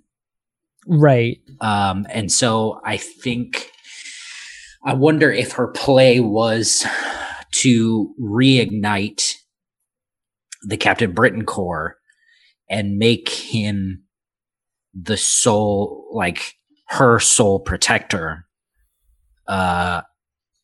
That way she could have him, but because Betsy has the sword, and I'm only going off what I know from this. I haven't read Excalibur yet.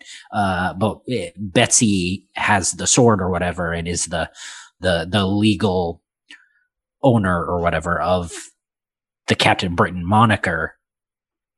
It didn't work. So, Captain Britain, as we know, is a character, an identity that exists across the multiverse, and there are a lot of them. And I believe that a lot of them are based on Brian's person. Obviously, now that has changed because he is no longer the 616 Captain Britain.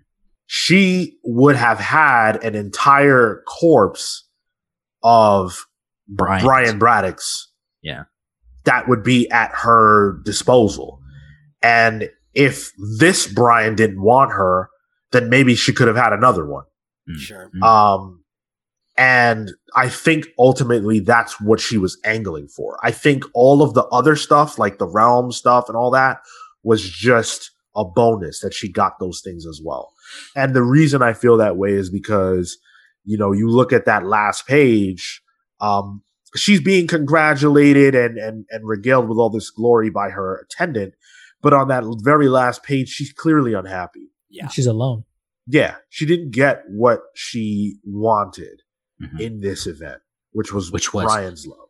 3 Brian Braddocks. She wants 3 BDs.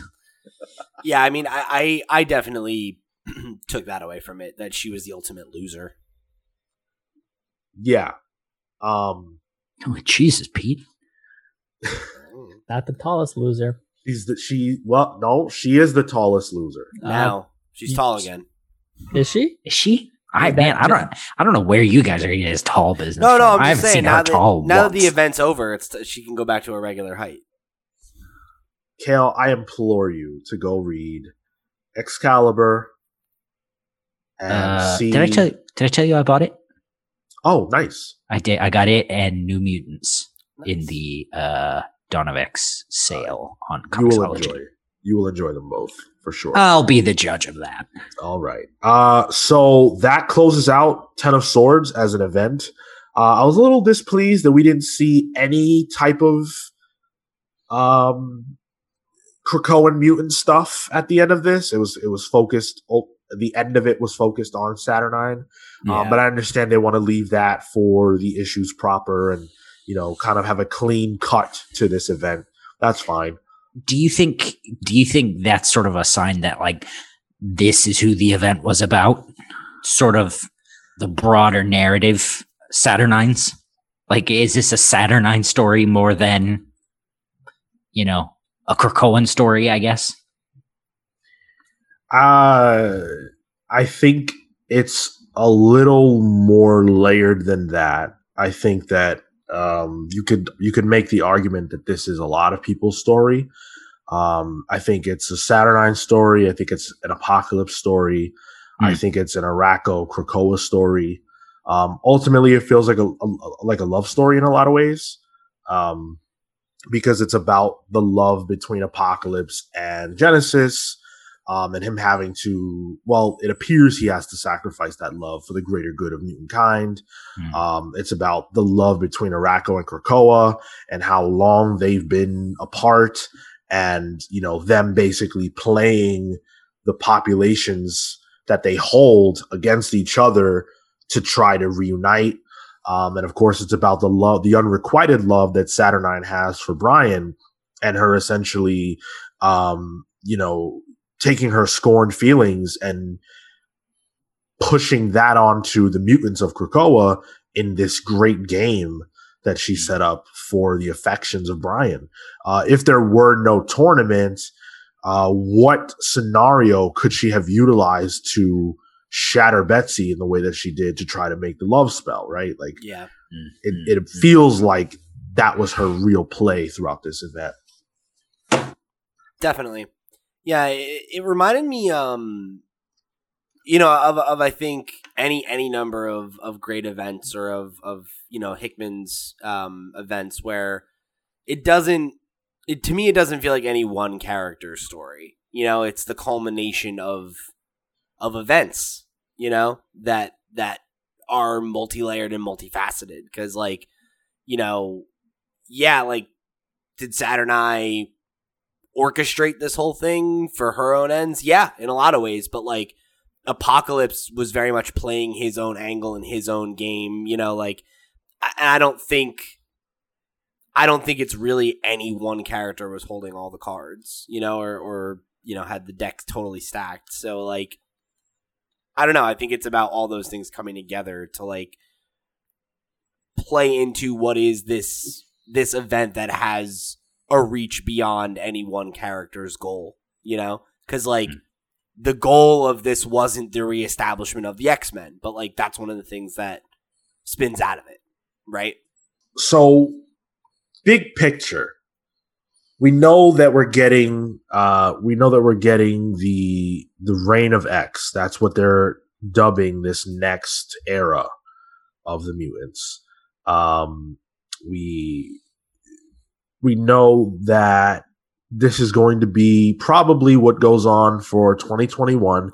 And they did release a teaser image done up by Mahmoud Asrar. And I'm actually going to share screen now so that you guys can see this, because I do think that there are a few things worth checking out within this teaser image here. So here we go. Based on Gotcha. Okay. Based on that title, I really hope that they'll join forces and try to rule the world. Genuinely, I want them to affect the world at that kind of a level. Well, take a look at this. Marvel says that these are all deliberately chosen, and that all of this will play a role into they're back going forward. Yeah. Well, that's issue 18 of X-Men. We're getting really? Yeah, X-23 and Darwin back. All right. Yep. The vault will open. Banshee's dead. Sorry? Banshee? Right? Didn't Banshee go with them? Who was the other one who went with them? No, it was shoot. I can't remember. It was Banshee, but there was also someone else. Did Banshee go? Are you sure? I thought so. Wasn't it just 3 people? Yeah. No, it was Banshee, the Summoner, and No. No, you're thinking of a you're different talking group. about the Yep. gate. I was They thinking went of when they that went too. to men's. Oh, okay. Yep. Yeah, no, we're off. So if you look here, we've got Nimrod, who, as we know, is the ultimate threat to mutant kind. We've got, I don't know. Mojo's in the background there. I think. I think that's Shadow King, dude. Oh, I think you're right. Oh, I think you're right. Yeah. Shit. Arcade is there. Oh my god. We haven't seen him in a while. That's pretty cool. We've got, I believe that's Legion, adjacent to Arcade. I think that's Legion. He was in this issue. He had the Viva Krakoa shirt on. That's awesome. Wait, are you sure that's not Quentin Quire with the pink? Because there's a little tuft of hair on top too. Could be. That could be. Yeah. Looks like we see Angel, but he's got part Angel Wing and part Archangel Wing, and he is holding. Is that Monet? Yeah, it looks like it. Yeah. Yeah. So not sure what that means. And like half of her is different too. I think my understanding of her powers is that they're similar to his in that they're sort of two beings. Yeah. Yep. I'm not sure what we're seeing behind Angel though. That face. Is that maybe what is Cerebro's sister? Is that Danger? Jocasta? Danger. I think there is something called Jocasta as well, though. Jocasta's Ultron's sister or something. Yeah. The Bride of Ultron. Yeah, it could. So it could be Danger, I guess. Jim Jaspers is over there being creepy in the corner to the left. So yeah, and that there's a couple of like Maverick is there. You see Maverick next to Wolverine. Not sure how he's going to factor. But then for the most part, everything is kind of what you would expect. There are shadowy figures behind Jean and Cyclops. Not sure who they're supposed to be. I wonder if that's going to be later. Like the new X-Men team. That makes sense. I could see that. Nightcrawler with his book, maybe the religion, the prayer book. Yeah, that's going to be the So and then of course Emma holding the H for Hellions card, and Emma with a very throwback look. Hellfire. Oh yes. Yeah. Also, I googled it. Sync went with them into the vault. There you go. Okay. There you go. So pretty cool. I'm excited. I'm definitely excited for the Reign of X. Should be a lot of fun. Dynasty Shadow King again, and I've been itching for them to continue the Nimrod stuff. So if he's on his way, that's a big deal for sure. Can't wait for that Bay and Cypher issue. The wedding. We had the wedding, babe. We got to consummate. Oh yeah, that's right. No, they got to have the reception now. So, overall, with Ten of Swords, before we wrap up, 22 issues, originally slated to be 15, got expanded. Now, we've talked about why that would have been, and what I've settled on is because of the fact that we had the coronavirus and how it impacted comics. I think that if they had not expanded it, there would have been a significant gap. In terms of publishing. Sure. And so I think that they thought the best way to deal with that was to expand the event. And I choose that as a jumping off point for this conversation because I do feel like it was weakened, not strengthened by the excess. I can easily see how an event that's 7 issues shorter, cuts out a lot of the fat, of which I do believe there was a lot. And maybe doesn't feel the need to be as whimsical, although I think no matter how you slice it, there probably would have still been that. That tournament was probably always going to be something like that, yeah. Yeah, but I don't know. I think to Sean's point about trimming the fat, I think there's something to be said for how things like that play when they're more truncated. because I think that Yeah. if this had been 15 issues instead of 22, if this had been even less issues, if it had been 12, like, I think if we had gone in expecting this very traditional tournament arc kind of thing, and then our expectations were subverted in the way that they were, but it didn't take 2 weeks of that, I think I might feel differently about it. Like, I might have felt less burned by the fact that it was kind of like a hard left turn to like becoming very silly all of a sudden, if there hadn't been so much buildup, or if the silliness had been one issue instead of like Right. 6. That could have played differently for me. It could have played a lot differently. I agree with that. I think that, I personally was never that into the high fantasy element of Excalibur, and that was very much at the forefront of this event, which I wasn't that high on. I think it actually worked a lot better later on. Like, there were so many cool moments, like Saturnine riding Shogo and all these different things that they did with that worked. But I really, really would have preferred, I think, a more traditional, by the numbers event with this. And I understand that a lot of this era of X-Men has been about the subversion of expectation and been about not restricting the X-Men and saying, hey, the X-Men can be anything. Yeah. And they've always been anything. And I think when you look at the last era of the X-Men prior to Hickman jumping on, it definitely always felt like they were in chains. It always felt like there was a ceiling on what they were allowed to do. And we know why. But Hickman has decidedly broken that. And maybe this event was to be that definitive statement, although I think House and Powers did it in a more bold, brash, exciting way that never felt like it never felt like it took you for a ride in a way that was annoying, whereas this did. Yeah.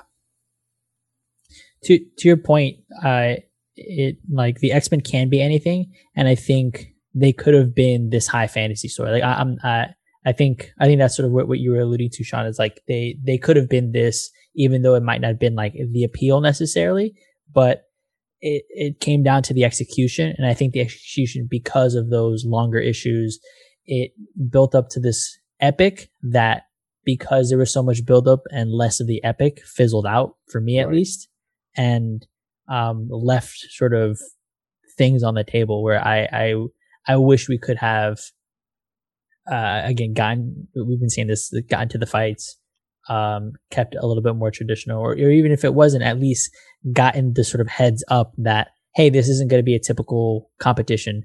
This is going to be wacky. This is going to be whatever. Then cool, like lay that out in the story so that we're following along and not trying to figure out whether or not we should be taking this seriously or lightly.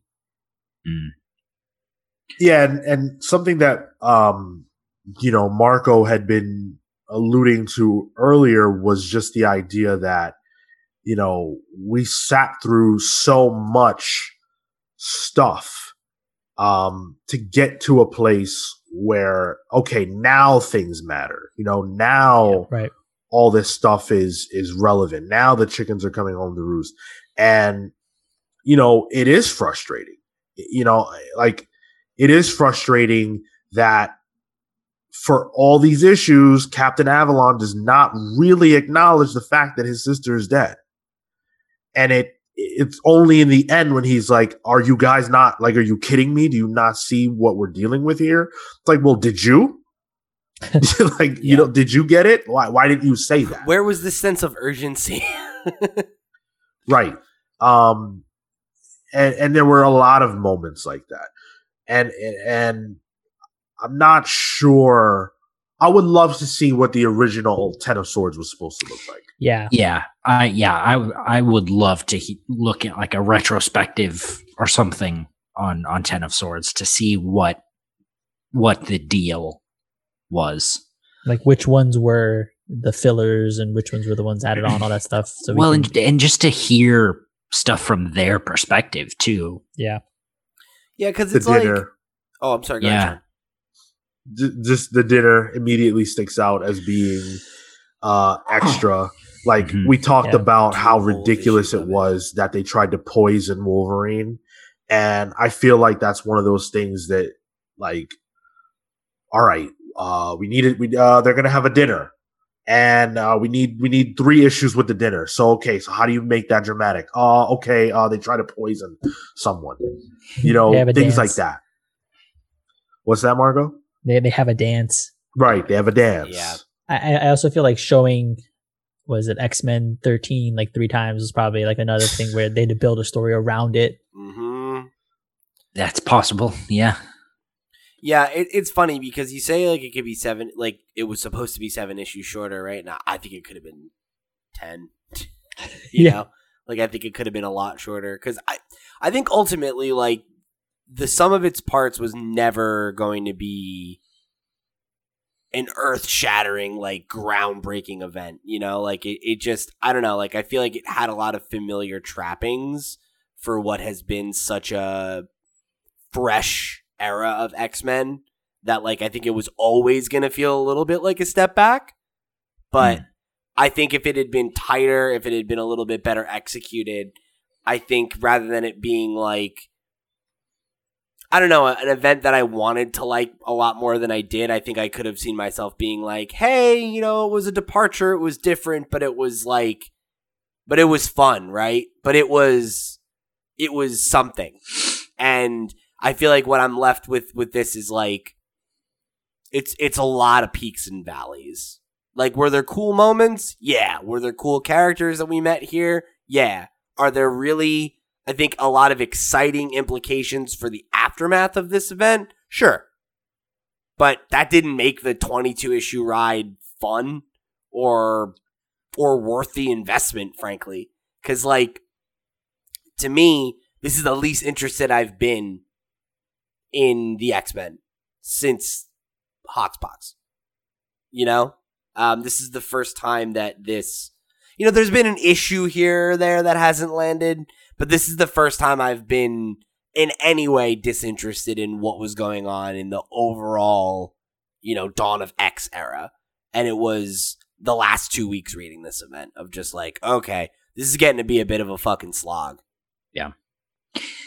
And thank God that, you know, this all came out weekly.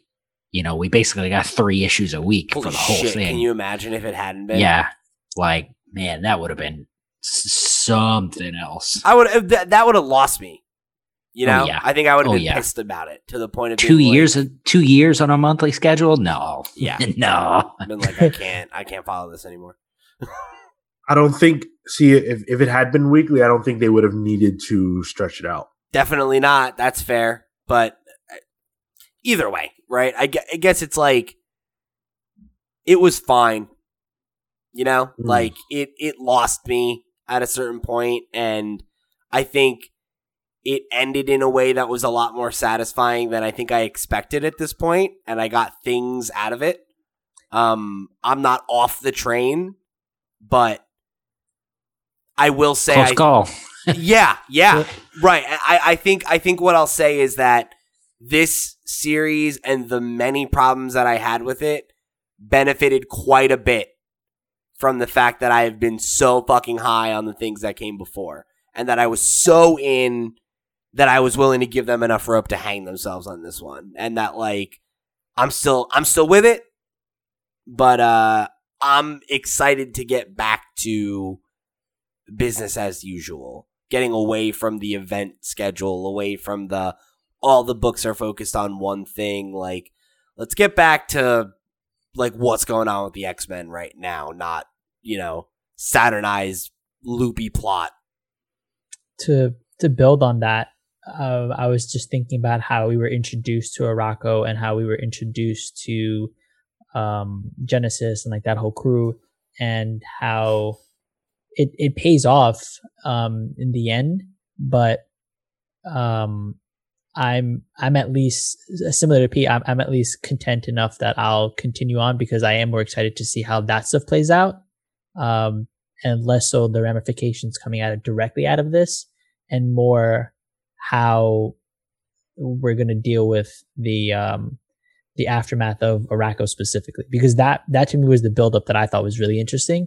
That it gets addressed here, but it's not the focus, and also the way about it was not as satisfying for me because of all the fluff in between. I was asked by Carlos_01 on our Discord server if I thought that once it's all said and done, if they stick the landing, will this event be looked upon better when it's over, when it's collected? And I do think they stuck the landing. I do think that the last 3 issues were probably the best of the whole event. I think that's fair to say. And for me, that does not change the fact that this event was 22 issues. Each of them was $4 or more. I bought every single one, which is like $80. And that's unreal. Well, you got a PS5. You got money to burn. You Like- bought you bought 10 of Swords. You clearly have money to burn. But if you had Comixology, you get 50% off of every issue. If we have the unlimited, so I only paid $75. Hey, Great. I mean, I think either way, that's not. I don't know, man. I don't feel like it was worth that Yeah, agreed. for what we got. Yeah, agreed. Not only, And I go ahead. I don't think to go back to Carlos's question. I don't think it in the end. I don't think the ends were that it will be looked on kindly. I think that the end will justify the means, but I don't think the journey was worth it. I've seen a shift in the conversation online. Reviews have been very, very kind, especially to the last few issues. And there's been some level of revisionist history. I'm not in a place where I'm comfortable with that yet. I very much am in the place of, this event was very costly, and I don't feel satisfied. So it's unfortunate, but I have been saying I'm more excited to see what happens when X-23 and Darwin come out the vault than I am for the resolution of 10 of Swords. That should not be how I feel. Yep. 10 of Swords felt like a detour. It felt like it was going to be a detour from the second they said that all of these people were going to be wielding all these different swords. I remember sitting on this podcast saying, this don't feel right. And I'm not saying that I'm a prophet, but it wasn't right. And I hope, number one, that the next event they do is spearheaded by Hickman only, because he has a way of approaching any type of story that feels like you get meat out of it. Like, had he been the only creator on this, yeah, maybe it still would have had some weird jokey stuff, but the meat would have been there. So there's that. I don't want it to be 22 issues. I don't want any more events like that. And I don't want to feel like I'm being taken away from what I was interested in the first place. Yeah. That's weird. It's weird, and that hasn't happened before. Like, when you look at what Hickman did with the Avengers, every event felt like it mattered to the larger story. Infinity felt like it mattered, and it played into Secret Wars and everything else. And this just doesn't feel like that. And maybe that's because he was the only writer on Avengers at the time. I don't know. I also just think it's like, I remember when we were talking about Hoxpox, in one of the early issues. I remember Sean, and it might have been the episode that was just the two of us. I remember discussing that as an event, and I remember calling that an event. And I remember you saying like, "Oh, like is this an event though? Like, would you consider this an event?" And to me, it felt like an event at the time. I think I would still argue it's an event, but I also think that you saying that comes from the fact that it was an unorthodox event. And I think to me, if they're going to do another quote unquote event that is contingent on the X-Men, I would rather it be more like Hoxpox, because I look at this and this is, I think, a way more traditional event, you know, and in all the wrong ways, you know, because you said it best, Sean, like it feels like a diversion.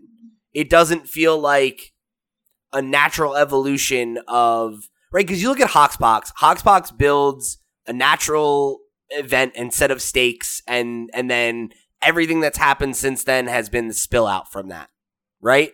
The mutants establish a society, and then now the world reacts to that. And now they have to establish, you know, a solution to this problem and a solution to that problem. And it all felt like it's been one thing feeding into another thing. You know, it's one bucket going into a larger bucket into a pool.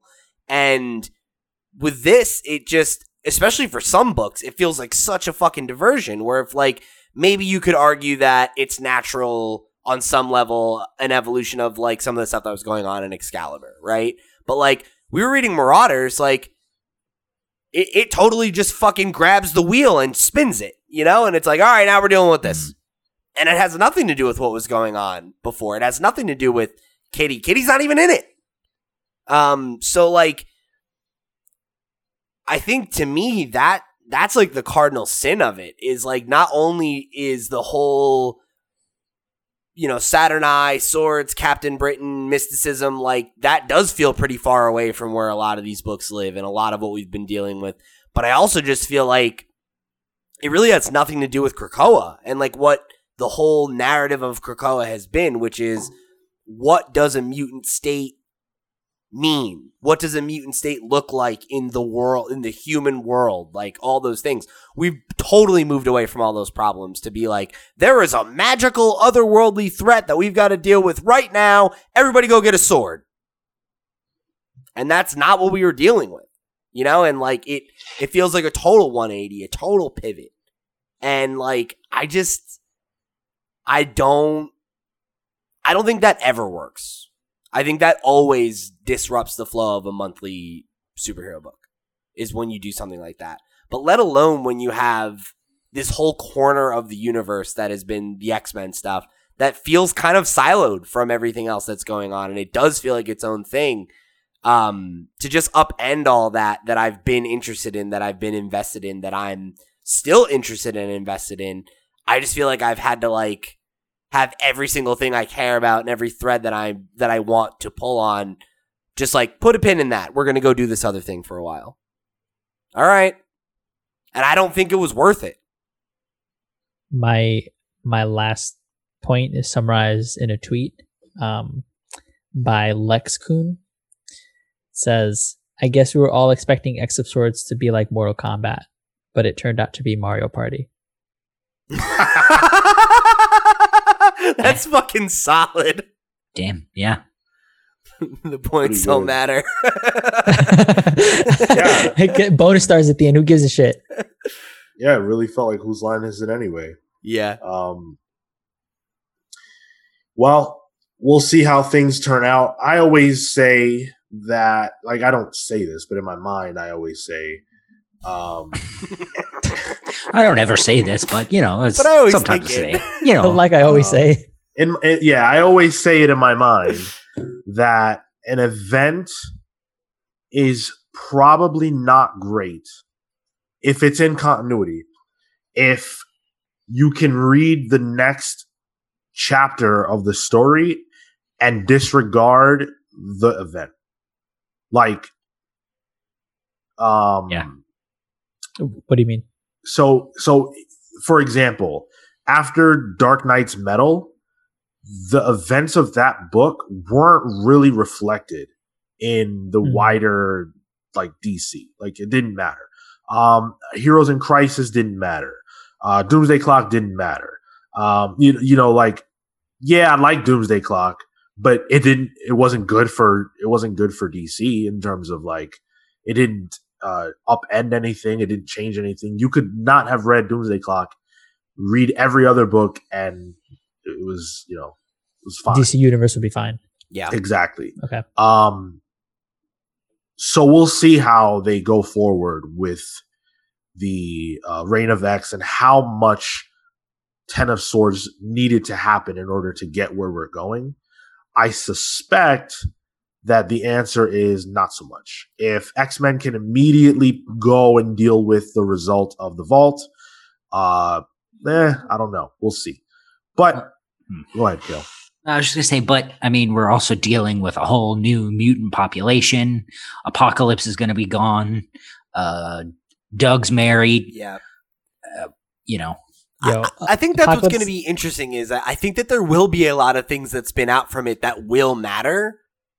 That doesn't make this event good. That just means that there might be good things that come from it, but like, all that said, I think to me, it feels like what this ultimately represents is the first and hopefully only stumble in what has been a mostly good chapter of X-Men storytelling. No, X-Men Apocalypse is gone. That's it. Sean, I'm dropping X-Men. If you put this up for review, I refuse. Feel you. All right, here's my thing. What if we just kill Marco again? And then he just forgets that he ever said that. Honestly, with foresight now, like knowing that that's what would happen, I wouldn't miss it. Call me when Apocalypse comes back. Thank you. Fair enough. That's going to do it for our review of these books and our retrospective on the whole event.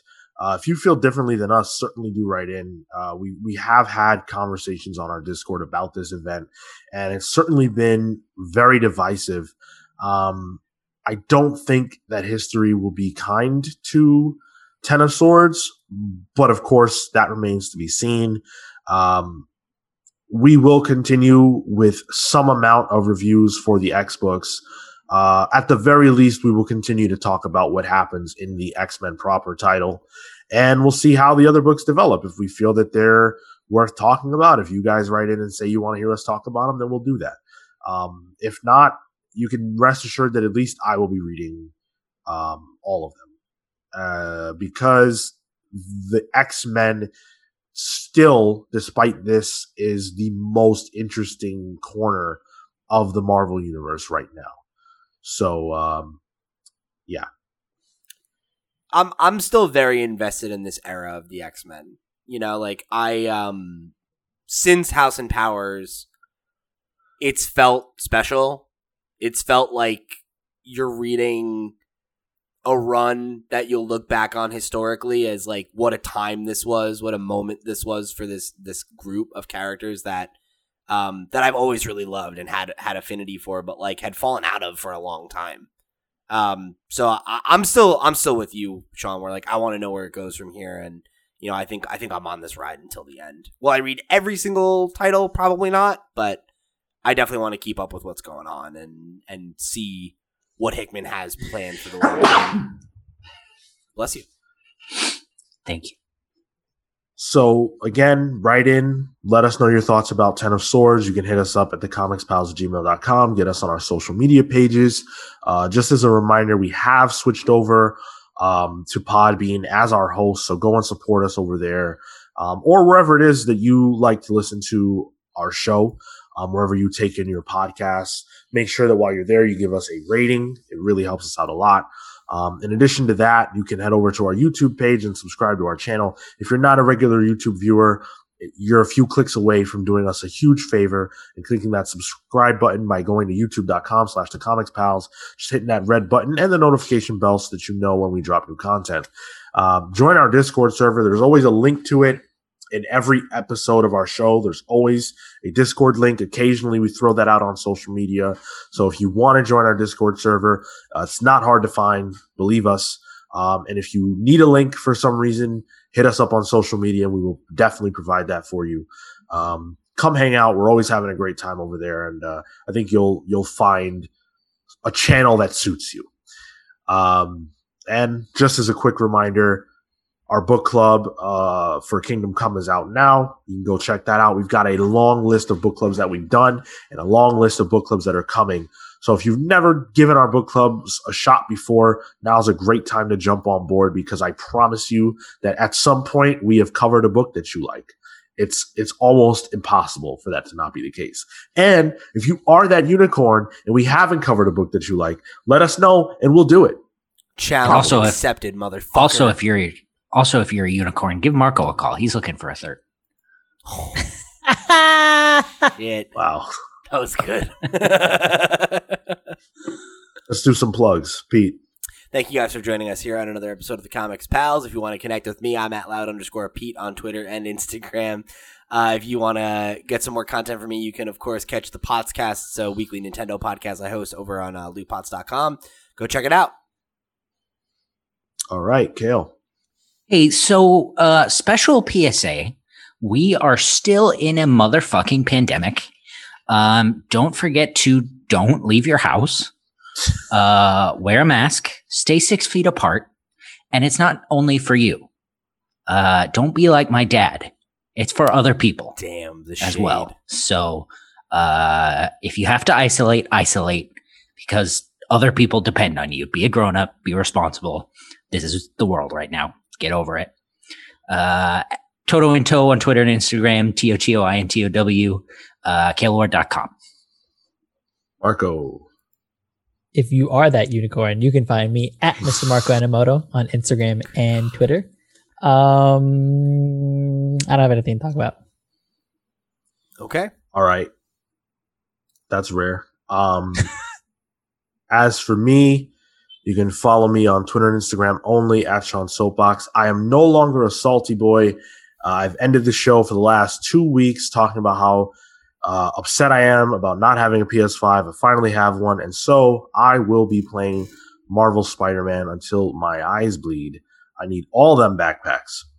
With that, we're the Comics Pals signing off. Take care, guys. See you next week. Put my body on the line for that PS5.